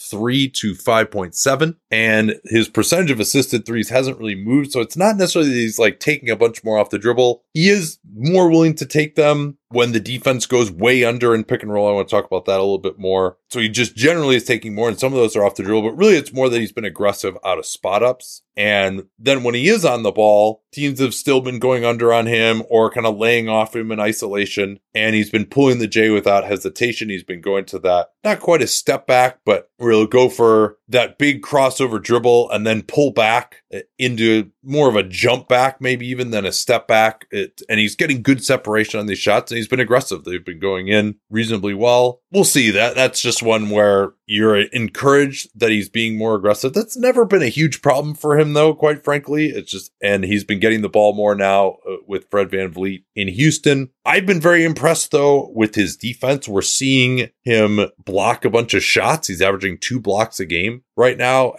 I watched all these blocks, and the first couple just happened to be like really nice help plays at the rim where he came over and got like a Kyrie Irving left-handed floater, just caught it in the air basically and started the fast break the other way. But it hasn't really been like nuts and bolts, rim protection, rotating over. He's actually blocked 5 3-pointers so far. And then a bunch of these other ones have been on plays where he was kind of beaten and got back into the play. There's one where Drew Holiday gets past him, and Drew thinks, Drew's not like the fastest guy. He likes to kind of slow down, and he just goes into this nonchalant layup thinking he's got it. And Scotty he just swallowed him out. Like there have been a few plays where it's like, wow, he is massive, and he seems to be jumping a little bit better off of 2 feet on some of these shot blocks as well. But this is, I think, one of the first stretches where I've really seen him be the impact defender that he was supposed to be, at least as a help guy. Now, his feet are still not that amazing moving laterally. Like he is giving up some blow-bys, to be sure, but he also is kind of catching guys from behind on some of those. This is also impressive, though, even if the shot blocks are not necessarily all coming at the rim. He has challenged 44 shots at the rim, which is a good number per the tracking data. Opponents are hitting 57%, but for a secondary rim protector, that's a pretty darn good number. We mentioned that's the same as Kristaps Porzingis. And so seeing some exciting stuff here from Scotty Barnes. And the jump shot, we'll see on that one. But I think the fact that in this is age 22 season, he's being this much more aggressive and at least having a good stretch like this is very encouraging. But also for him to start to become this truly impact defender, showing some signs of that, you have to feel very good about the progress that he clearly has shown so far, and seems like he's back on an improvement track after the stagnation a year ago. Absolutely encouraging for Barnes, and the Raptors still have a lot of decisions to make, but if Barnes can be closer to the guy he looked like, and you and I were admittedly skeptical after his rookie year, then that it changes some of the decisions that Masai Ujiri and the front office will have to make. And some of those decisions are not in their hands. What Anunoby, what Pascal Siakam want to do with their pending unrestricted free agency, but definitely good news for them there. The next team in terms of net rating in the East is the Cleveland Cavaliers. You want to give their stats? Cavs are 4-5, negative 2.1 net rating, 17th in the league, 22nd on offense, 15th on defense, and they still, per BPI, projecting for 47 wins. That's the 4 seed, 90% chance of the playoffs. I had a note in here before they lost to the Kings today that I think the Cavs are going to go on a run. And part of my reason for that was that we're only shooting 33% for 3, and they actually did shoot well in this game against the Kings, but they gave up $132 to them, and probably not going to win too many games that way. The Cavs are number 1 in offensive location field goal percentage. They're also can't hit a floater or a long 2, although they don't have great shooters from those spots necessarily. Darius Garland and Mitchell are more 3-point shooters. So I think the Cavs still, despite the fact that they ran into a hot shooting Kings team tonight, can start to play a lot better. And I guess they don't get to play the Warriors every night, who they've got 2 of their 4 wins against. They haven't been particularly healthy. Jared Allen is working back into things, and they did add these shooters. I believe in what they're doing. It's been a disappointing start for them, but I think both because they have a lot of talent, and because some of the numbers I think are going to normalize a little bit for them, I think they're going to look pretty good. You did see them in person, though, on Saturday night against Golden State. What were your impressions there? I did see them, and that was a game the Cavs won 118-110, and they largely outclassed the Golden State Warriors. And my biggest takeaway from the contest, and on yesterday's podcast, I talked a little bit about this from the Wolves-Warriors game, is that Stephen Curry was the best player on the floor overall. He had 30 points, and that was even with a 4 of 14 from three, but he was opening up a lot of things for his teammates and everything else. I think the second, third, fourth, fifth, sixth, and seventh best players on the floor were all Cleveland Cavaliers. And that was really like the difference in quality was really stark. And Donovan Mitchell, of course, had some really good moments. He was confident as a driver, had some good passes, 21 points, 5 assists. But the player who was probably a more of an unsung hero, though he did actually tie for the most minutes played on the team, was Caris LeVert. And Caris LeVert in the second quarter had a really nice run where he kept the Cavs afloat, scoring, and had some mid-rangers, had some drives, and then hit a three, I think, kind of to close out that little mini run that he had. Eventually, LeVert had 22 points on 8 of 18 from the field. And we've talked about it a little bit in other contexts, but I am impressed with LeVert that not only has he understood that he is not the lead offensive guy. And remember, there were times that we criticized him for being both a flawed and an overly aggressive offensive player on Brooklyn, but also he's taken major strides defensively. And so Caris LeVert probably wouldn't have an NBA rotation role, or it wouldn't be nearly as strong if he wasn't holding up. And I thought he did a really nice job overall. And that makes him a much more viable complement to Garland and Mitchell. And the Cavs have needed that more with Ricky Rubio having an absence from the team. We hope that that mental health and everything is going well for them. But really, this team is playing, if we're going to count Strus as he's not a guard in that playmaker sense. They really only are playing three guys that can handle the ball. Yeah, and that's been a problem for them with Darius Garland out with this hamstring issue. And the big issue has been that when Garland and Mitchell have both been off the floor, they have a negative 20 net rating in 165 possessions. So that's like a game and a half's worth. And when Donovan Mitchell has been on the floor, they've been totally fine, +5. When Garland plays without Mitchell, they've been a negative 12.7. So the Garland-Mitchell minutes together have been good. Their starting lineup hasn't played that much, but when it has, they're +7.4. You hope that actually, for kind of a top-heavy team like this, gets to be even better than that. But I still, Garland hasn't been playing particularly well. Jared Allen is working back into things. He's missed a bunch of the season. I still believe in what these guys have been in the regular season when healthy. And I think they have decent enough depth that works, but it only works when they have all four of their stars healthy as well. Well, particularly because they don't have functional, low-end replacements for those guys. So, I noticed that a lot when Jared Allen was out. I thought Mobley did a pretty solid job, but then there was no one to either do, the things that Mobley had to give up to fill some of Allen's role, but then there also wasn't a replacement for Mobley, when he sat. Whereas when they had both of those guys, and Jared Allen only played 28 minutes in this contest, but I thought he made a huge difference out there, changing the shots that the Warriors were taking. When they can get that 48 minutes of rim protection, including some overlap, that makes a world difference. And it's the same story with Garland and Mitchell, where I just praised Caris LeVert, but they don't have that other kind of dynamic guard in that same sense. And so that puts pressure on their players to be healthy, to be available. And in this one they were, and that made a huge difference. I don't want to dwell too much on Draymond Green's ejection. The only thing I really want to note there is that while there are many reasons, there are reasons to be opposed to the second technical he got, sort of paralleling Draymond Green, this was a suspension, not an ejection in 2016, where if he hadn't done the thing before in 2016, it was the accumulation of technical fouls. In this game, it was the initial technical where he was just yelling about, I believe it was a no call. Then the other part wouldn't actually matter. It wasn't the greatest tech call, but you didn't have to do the first thing. And that's the only reason the second thing mattered as much as it did. You brought up the idea of how Allen and Mobley, having one of them on the floor is so important. And JB Bickerstaff, it's something I think he's going to have to adjust to a little bit.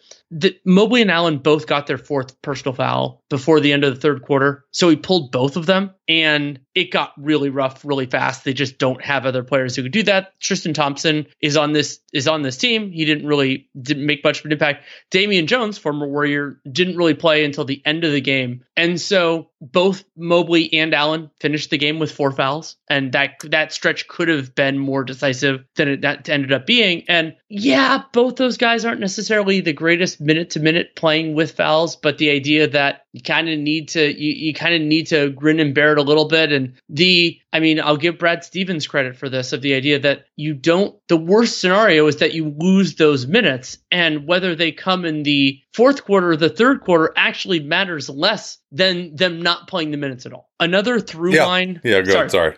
Another through line of this game, and this has come up in previous discussions of the Cavs, have incredible shooting from Strus and George Niang, even if Niang missed all 4 of his threes in this one. It makes the Cavs offense so much more dynamic because they can bring in these cuts, and because defenders are just occupying different spaces. And you still have the limitations when Mobley and Allen are playing together. And, Mobley's, he's trying to work on his jump shot. And I've criticized his lack of a power game defensively or offensively.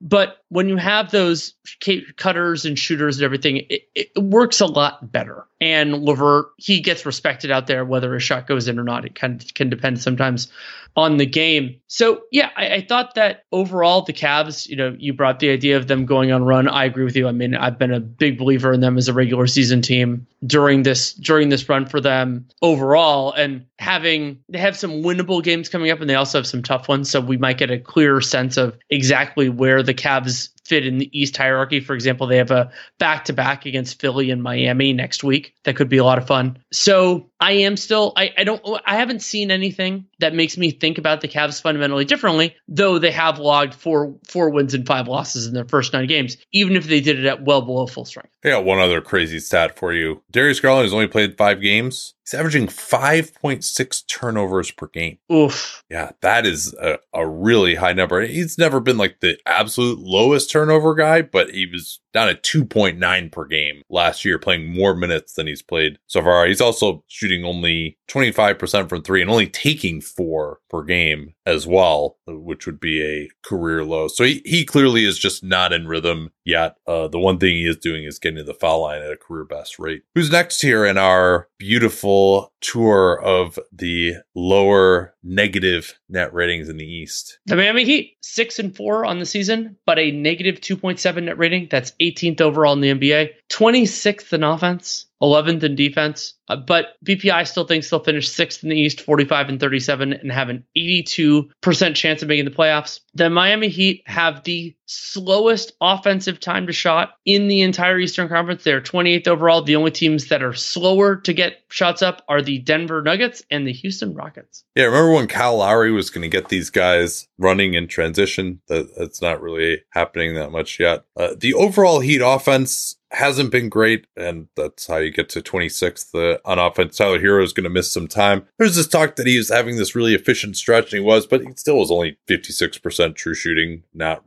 Still not getting to the foul line that much. Very, very reliant on his outside shot making. I thought that this was somewhat telling, and you mentioned how they have that slowest offensive time to shot in the East. They're mid-pack in passes per game, but they average an Eastern Conference worst 2.6 secondary assists. That's basically the assister of the assister. So they're making a lot of passes. They're going slow on offense, but they're not really having effective ball movement where they're pinging the ball around the way you'd want to as a result of getting the defense in rotation. That's usually where those secondary assists will come from. The one guy keeping them afloat, however, is Bam Adebayo. Biggest thing that I noticed from him, there's 2 of them. He's now taking 37% of his shots from 10 to 16 feet. So that's basically like above the dotted line. That's a huge number. I didn't have a great way to go through and check that 10 to 16 feet on Basketball Reference to like order by that, but that's got to be among the highest, if not the highest percentage of shots being taken from 10 to 16 feet. I can't recall ever seeing one higher, and people know I peruse Basketball Reference a lot. Yeah. He's making 55% of those, which you'd think is an outlier, but he did make 50% from that range last year. Once he gets outside of 15 feet, he really doesn't hit much. But that has been a small component of a bigger trend for him, and maybe a more important one and more sustainable one. His free throw rate is a career high right now, 0.49. And that's what's keeping his efficiency afloat. He's up to 28% usage and 60% true shooting. That's below the positional average for a center, but certainly above the league average. So those are the shots you want to taking, particularly because particularly when those shots are from the foul line, they don't really have anyone else who can do this. So how's he getting to the line? Well, so he's hitting enough of these short range jump shots that he can now use the DeMar DeRozan Memorial Pump Fake to get to the foul line a little bit. He also seems like he's been emulating Jimmy Butler, who's another foul drawing maven, in a couple of respects. I mean, one is that pump fake. Another one is just the kind of, anytime you're in a weird situation where there's contact, you can just kind of throw a shot up or flop a little bit. He did the, I'm going for a loose ball, someone ran into me and I'll just fall down and force the ref to call it move. The other thing he's doing a really good job of is just being so much more decisive as a driver. And that's what I've liked the most. I mean, when John and I did a segment on who we thought was the best athlete in the NBA a few years ago, I think I might have even picked Bam. He was certainly up there in consideration for me. But you don't see, like, Bam wouldn't make like quick, hard moves, fast decisions, aggressive attacks. Like, he kind of more likes to work to a spot, maybe take that jumper, maybe look to hand off to somebody. This season, whether it's on like quick fake DHO, QB keeper type attacks, or just going downhill at guys, crossing over, making a move either with the Euro step or even more so, the same as Jimmy Butler, attacking the shoulder of a guy who's not in legal guarding position to draw fouls. I've really been impressed by the way that Adebayo has just been aggressive. He's used his strength. He's used his athleticism. It's been another incremental step forward for him. This is age 26 season. He's getting a lot of and ones too with these hard driving moves to his right. And he's just been adding a little bit more. I never would have thought he would get up to 28% usage. And Jimmy has kind of been pretty ho-hum to start the season. It hasn't been as efficient as he usually is. And then defensively, Bam is having the best rim protecting stretch that I can remember from him. He's allowing only 46% shooting at the rim on shots that he is in the area to contest. For context, last year that was 65%. And he's never been like an unbelievable rim protector. He does it other ways. He's switching more on the perimeter. So if he's adding that in addition to being one of the best guys moving his feet defensively, and we're talking about, again, an all-star level player. Just he's always, to me, the last 3-4 years, been one of the most underrated players in the NBA, and he's just gotten better again. It's extremely exciting to see it happen. And one thing I wanted to mention before we move on from the Heat. Last year, Miami, 25th in offense, 7th in defense, and outperformed their point differential by the 4th largest margin in the NBA. This year, they're 26th in offense, 11th in defense, and outperforming their point differential by the most in the NBA. So some similarities there. Unfortunately, Tyler Hero, who missed time last year, is missing time again right now. Hopefully he'll play a higher proportion of the overall season, though. He won't in the sample so far. This is actually where the Bucks would be if we hadn't hit them earlier, because they played the Orlando Magic. And so they got bumped up into the Orlando's part of this board.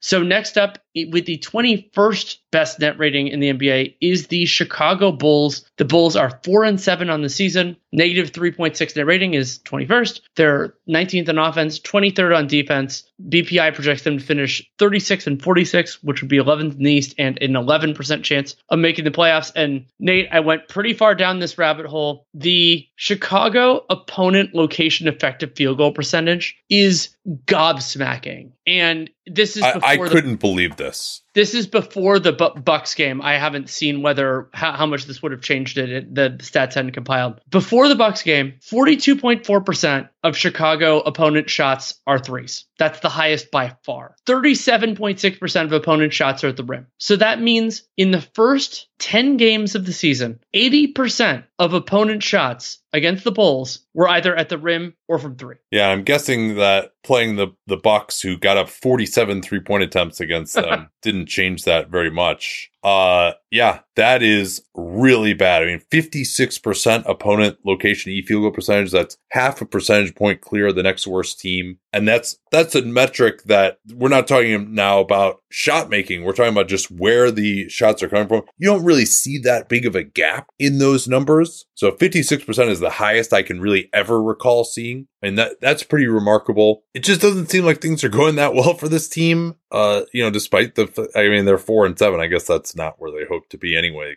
after they lost to the Bucks today. They have the lowest assist percentage in the NBA. Only 54.5% of field goals they make are assisted. That's tied with Portland. They are also last in potential assists per game as well. So not only are they not making shots off of passes, but they're not setting up their teammates very well to even take shots that they're going to miss. Another thing that they were really good at was defensive rebounding the last few years. They are first, 8th, and 3rd the last 3 years. They are now 28th. The starters have been really bad. That's something that's been talked about a lot, that the combination of LaVine, Vooch, and DeRozan has never really had a particularly good net rating. It doesn't this year. They're way in the negative. And then when Alex Caruso comes in, they play better, but they also really struggle to rebound. When Caruso comes in, he's basically playing as the 4. So I guess my question to you, I tried to compile a small list. What is going well for the Chicago Bulls right now? I'm struggling to find anything that actually matters that is going well for them. Alex Caruso, 72% true shooting on 12 usage. He's doing well kind of in that small role offensively. They forced a ton of turnovers when Caruso has been on the floor. That's one. Chicago also, they're not turning the ball over, which has been a DeRozan staple. They're actually close to the Toronto double of forcing the most turnovers in the league and committing the fewest. They're not, I don't think they've been as exciting to watch do that as at times the Raptors were. And then the other one, and this is damning with faint praise in a lot of different ways. Hopefully this convinces, whether it's Arturas or ownership, this is egregious enough that it can convince them to actually do the right thing. For the arc of the franchise, having a disappointing first 20 to 30 games of the year is actually significantly better for them than being kind of middle of the road and all that type of stuff. It's sort of the reverse of a bad shooter making their first shot of the game and then just taking way too many. So maybe that's the most silver lining. And DeMar DeRozan is not having a good start to the season. He's under 55% true shooting. So is Zach LaVine. So is Nick Vucevic. I think those guys can be a little bit better. LaVine shooting 32% from 3. DeRozan hasn't had the crazy mid-range touch. LaVine hasn't been able to hit a mid-ranger either. And it's crazy to see DeMar DeRozan shooting 24% from 10 to 16 feet, a place where he takes 20% of his shots. Kobe White is struggling to shoot it, but some of their other support guys are shooting better. Like, they're shooting 35% from 3 overall as a team. I don't think that's going to change too much. So, Nate, I have a wild stat for you. You brought up how their top 3 guys haven't been efficient to their standards, and that's all true. The 4th, 5th, and 6th Bulls in terms of minutes played are Kobe White, Patrick Williams, and Torrey Craig. They're each below 50% true shooting. Kobe White at 49.9, Patrick Williams at 40 flat, Torrey Craig 47.4. 30% from the field, Patrick Williams. So I think they could just shoot a little bit better. But here's another stat that's not too great. DeMar DeRozan has 0 dunks this season. Patrick Williams has 2. I wonder if this team has the fewest dunks in the league. They don't have any player who is taking more than 5% of his shots as dunks other than Andre Drummond. Yeah, I had to scroll down quite a bit to find him. Oh, I actually can. Yeah. They are not the lowest. There is one team has 1 fewer, and that is the Brooklyn Nets. They have 26. Yeah, well, as soon as Nick Claxton comes back, that'll change things for that. I'm done with these guys. This is the most boring team in the NBA. Let's move on. Let's keep the excitement rolling. Next up, and the last team that you covered in depth, I still have 2 more. The Detroit Pistons. The Pistons are 2-9 on the season. They are 24th in net rating, negative 5.9 per 100 possessions, 25th in offense, 21st in defense, and they're projected to finish last in the East, 27 wins. They have a 0% chance of making the playoffs per BPI. Couple of interesting standout stats from the Pistons in terms of those outliers I brought up earlier. Pistons have the third highest assist percentage in the NBA. 66.2% of their field goals made are assisted. They also have the second highest turnover rate in the NBA and the second lowest opponent three-point attempt rate in the NBA. Yeah, the high assist percentage, that was a staple of Monty Williams' offenses in Phoenix. So it seems like they're trying to at least move the ball, but offensively it hasn't looked good. It's just not happening yet for Cade Cunningham. And there are some signs of improvement, a little bit in free throw rate. He's taking about the same number of threes. They're not going in, shooting about 30% from downtown again. He's looked a little bit more comfortable getting to his mid-ranger, but he's taking more of his shots there than ever. And he really needs to be, I've always felt like Luka was in theory the analog for him as a big guard who isn't going to blow by you, but can use his size to get to spots. But Luka is an incredible floater shooter and obviously an incredible shooter at the rim. Cade is not a great floater shooter. That's probably where he needs to get to be like a great scorer. And like the overall numbers for Cade just aren't there. Like what are some of his top line stats for a guy who is supposed to be this is supposed to be his breakout year? He had this great time with Team USA, all that stuff. 50% true shooting, which is tied with his rookie year on 31.4 usage. That would be a career high. 30% on threes, taking 6.4 per 36. That's, again, largely in line with his rookie year. And then 46% on twos, taking 14 of them per 36, which is more than his rookie year, though he has made up for that a little bit by getting to the free throw line more, as you mentioned. But yeah, those numbers are not where you want them to be, though there is some context that will linger with this Pistons team. And it's one of our big criticisms of the roster construction. Yeah, now some of that you can't necessarily help. Like, you got to take the best prospect available, right? I think we both wanted them to take Ausar Thompson there, and he's had some flashes, although he also has been just spectacularly inefficient, particularly shooting three-pointers. He also can't finish at the rim. This team is I'm not going to call it Knicksian, but they are 27th in the NBA, shooting only 61% at the rim, and they can't make a floater either. And Ausar is shooting 54% at the rim, and he's been, I think, what is he shooting from three? It was some just atrocious number. Oh, it's 15%. Yeah. 1.5. Yeah, that's not so good. And I mentioned Luka, and yes, Cade Cunningham is not Luka. I think that ship has sailed quite a bit ago. But man, would he love to have Luka Doncic's spacing, because this is the first time I've ever done this. I actually put 2 screenshots of Cade Cunningham pick and rolls, which I watched some film of for this, in our preparation document, so I could remember the plays perfectly. One of them is in the Philly game on Friday. They've got Nick Batum guarding Cade, and they put Joel Embiid on Ausar Thompson rather than Marvin Bagley, who's in the game. And they put Tobias Harris on Marvin Bagley so that they could switch with Bagley. Ausar Thompson sets the screen. Marvin Bagley is standing on the block as Cade is driving towards the left block. They've got Stanley Umude, I think that's how you pronounce his name, standing in the left corner, not being guarded by Tyrese Maxey. So you've got 2 guys standing right next to Marvin Bagley defensively on the left block. And then they got Jaden Ivey in the right corner. So Ausar Thompson decides he's going to pick and pop. He's the only pass that's available to Cade Cunningham as he's double teamed by Nick Batum and Joel Embiid at the free throw line. Throws it to Ausar, and Ausar barely even hits the rim on the three-pointer. Then another play against Phoenix at home, Cade gets the switch of Yuta Watanabe onto him, tries to attack. Jalen Duren, for some reason, is spaced out above the three-point line, being guarded by Drew Eubanks, who's just standing at the nail 3 feet away from Cade. Marcus Sasser, who's probably been their best shooter, is standing underneath the charge circle.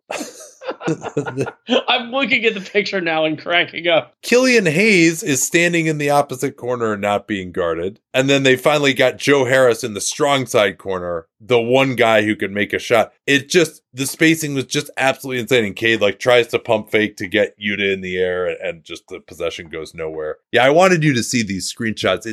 I can't believe what Cade is trying to bash his head into on these plays. And yes, I can't sit here and tell you that I think Cade Cunningham is going to be a superstar, that he's shown so much this year. He just has not done that. But as you look at what Cade is dealing with, like, yeah, he can find Jalen Duren on the roll sometimes for some alley-oops. Cade's teammates are 9 of 31 on spot ups out of his passes out of pick and roll. And even that 31 is like the idea that Cade is only setting up 3 spot up shots per game. Like, that just shows you out of pick and roll. That shows you the number of shots that are being turned down. And of course, these guys aren't making them either. There have been some flashes for Cade getting to the basket and finishing. That first game against Miami, he had some impressive moments. And I think the game slowed down for him a little bit there. He's using his strength a little bit more. He still isn't finishing a good percentage at the rim again because the spacing is not great. So I do wish we had a little bit more of a real offense for Cade Cunningham to be working in, because it just is not that at all.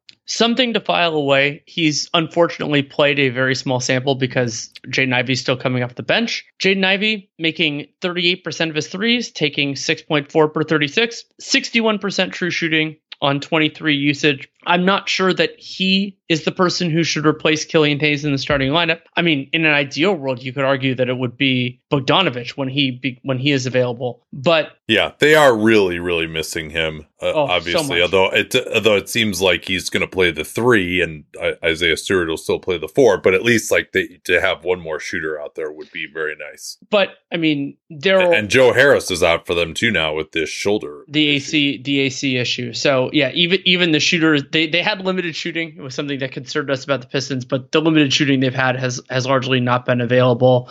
So, I mean, and this ties in with something that over the years has come up, which is part of what a general manager needs to do is they need to make it not only just to make the game fun, but to be able to evaluate your players. And it is true that in the draft, you want to take the best prospect available. It's not like you're going to turn down a great on-ball guy because you have somebody there. This is the decision that Kobe Altman got so right, drafting Garland after Colin Sexton. But just to know what you have and to know how you're going to spend your money in the offseason, because the Pistons usually are going to have cap space, like, it's going to be hard to evaluate basically every single guy on this team because of how horrendous their spacing is. Couple of bright spots. Isaiah Stewart actually is shooting 44% from 3. Now, another guy that you would hope could be getting up more threes than he is, only 4.3 per 36 minutes. You'd think like he's mostly kind of spacing out, but he'll get around the basket sometimes. So he hasn't played that much at the 5, although they did that on occasion. Marcus Sasser, you probably should say that he should be starting the way he shot the ball. Yes. At 43%, taking 6.9 per 36. And he's taken some pretty deep ones too. And he's tough guy, older rookie at 23, but can defend and will at least bomb it from the outside. Like, that's maybe a guy that you might want to have out there. It seems like Jaden Ivey is just kind of getting the tough love, even though he's been efficient by his standards. So yeah, I want to see how it looks once Bogdanovic comes back and Alec Burks has had this forearm tightness. Like, they'll look better. They've also been unlucky, they're to be 2-9 already. They've been mostly competitive in these games. They've blown a couple late. So I think these guys are going to start to look a little bit better than they have so far. But I mean, they're already done. They're 2-9. Like, they're not going to get back into the play-in mix or anything like that. Wiz Hornets. Yeah, so you want to give the Hornets stats because technically they're 27th in net rating and the Wizards are 28th.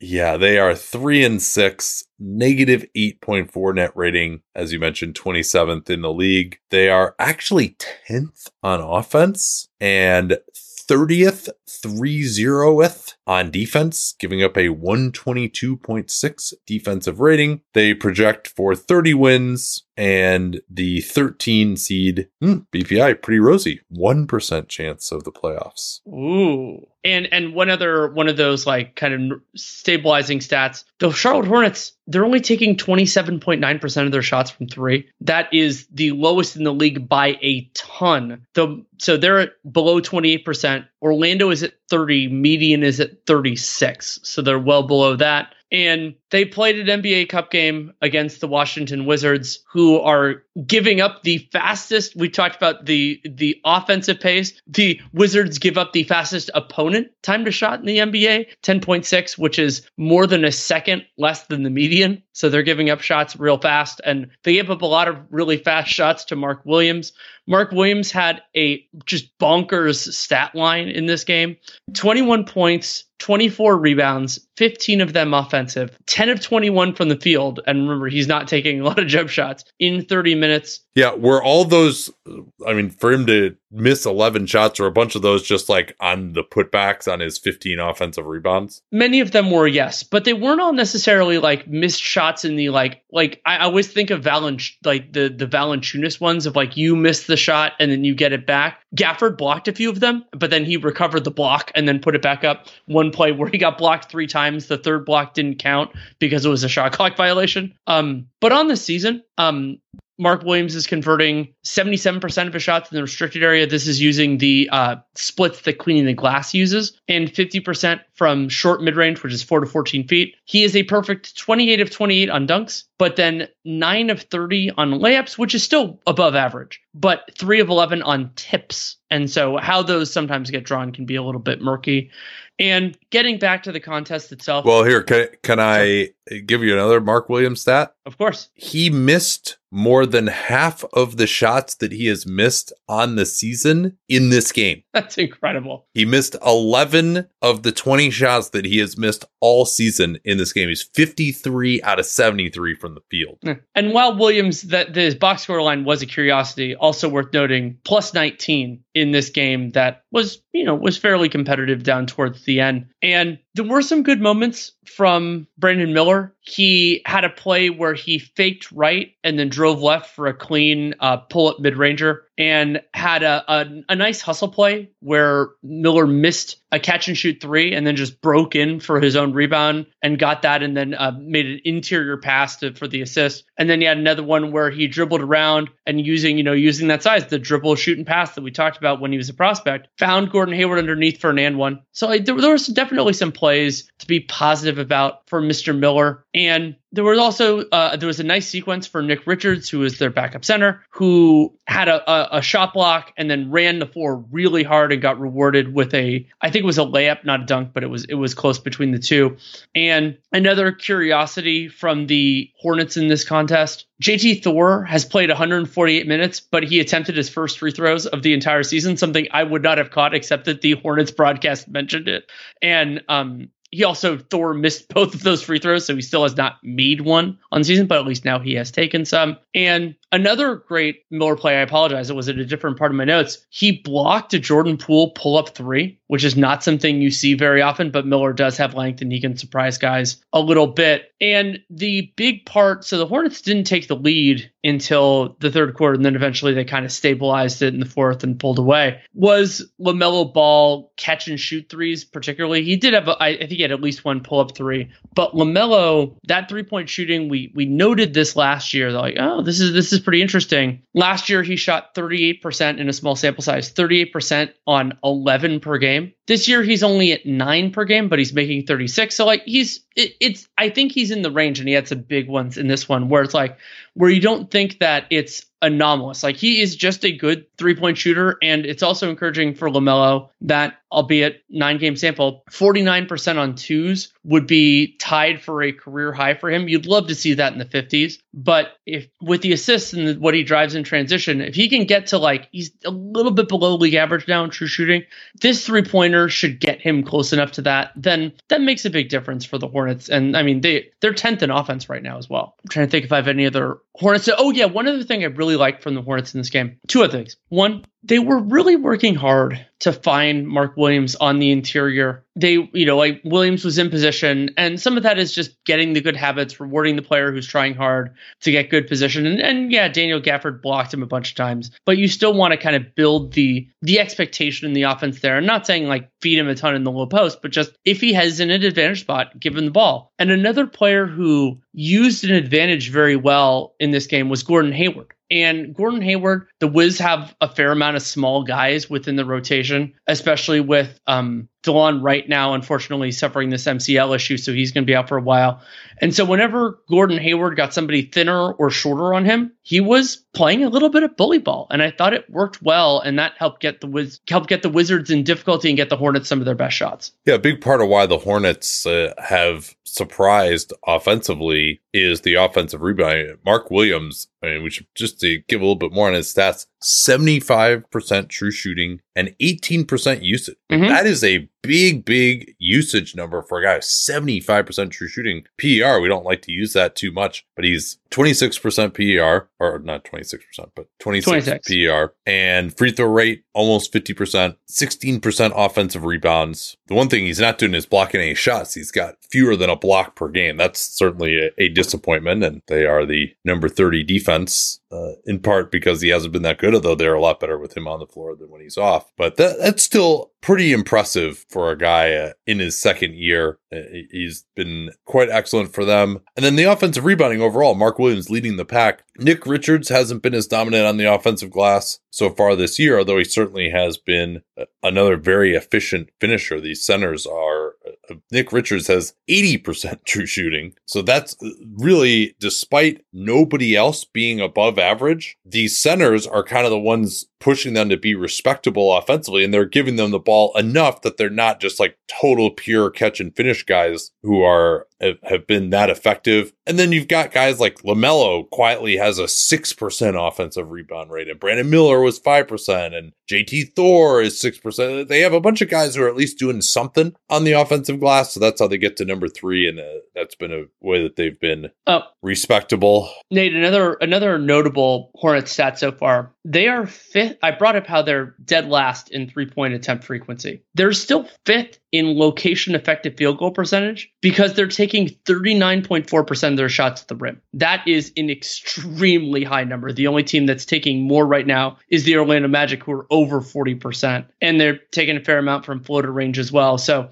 they have a huge disparity. They're 7th in location effective field goal percentage and 17th in actual. So that's not great, but getting that many shots at the rim, and some of that can be explained by getting a high volume of offensive rebound. You want to know one of the most surprising stats in this entire analysis? The Washington Wizards do not have the worst defensive rating in the NBA. In fact, it's the Charlotte Hornets. We just said it, but not only do the Wizards not have the worst defensive rating in the NBA, they have a better. This is a stat that I pulled for another part of this. They have a better defensive rating when Gallinari's at center than the rest of the time, but they're both terrible. They have a 117.6 when Gallo's out there, and a 121 overall, which is pretty incredible. Actually, do you want to give the Wizards stats before we? I do. Yes. They just because it'll make the podcast be closer to being over. 2-8, negative 8.8 net rating, 28th in the NBA. They are 18th on offense. That's pretty good, actually. Now they have been playing some very offensively focused lineups, like the Gallo at center, for example. 28th on defense. BBI is like kind of rosy on them. 30 wins. I would expect it to be lower than that. And once again, those astronomical 1% odds of the playoffs. I brought up the defense being better for number-wise when Gallinari's been at center. Yeah. But by the way, their offense has dropped to 20th after tonight's games. Oh, yeah. When they had like, I think they were up 20 against the Raptors, and then I went out, left the house, and they lost, except that it's the Wizards, so it's almost never a surprise that they actually lost. Gallinari, they're giving up about 118 offensive rating to opponents, but they're positive in net rating because they're scoring 119. They have the plus 1.6 in 280 cleaning the glass possessions.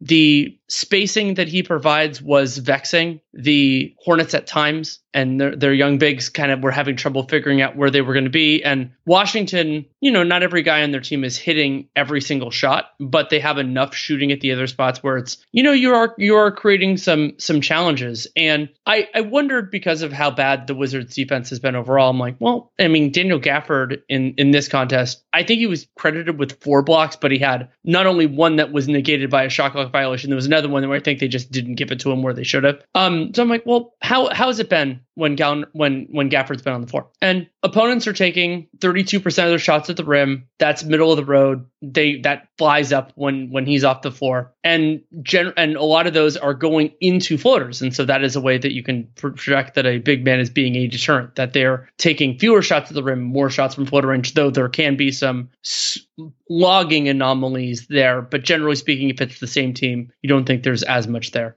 And opponents are making 63% of their shots at the rim when Gafford's on the floor, and that is significantly worse. So better for Gafford when he's on the floor than when it's Gallo or somebody else at center. And he's blocking 9% of opponent twos when he's on the floor. That would be the highest block percentage of his career, but not actually by that much. He had a year when he was on the Bulls where I think it was like 8.5, but that's still a really high block rate. But I brought up the shooting before from the Wiz, and one of the guys that had a nice game coming off the bench for them in this loss to the Hornets was Corey Kispert.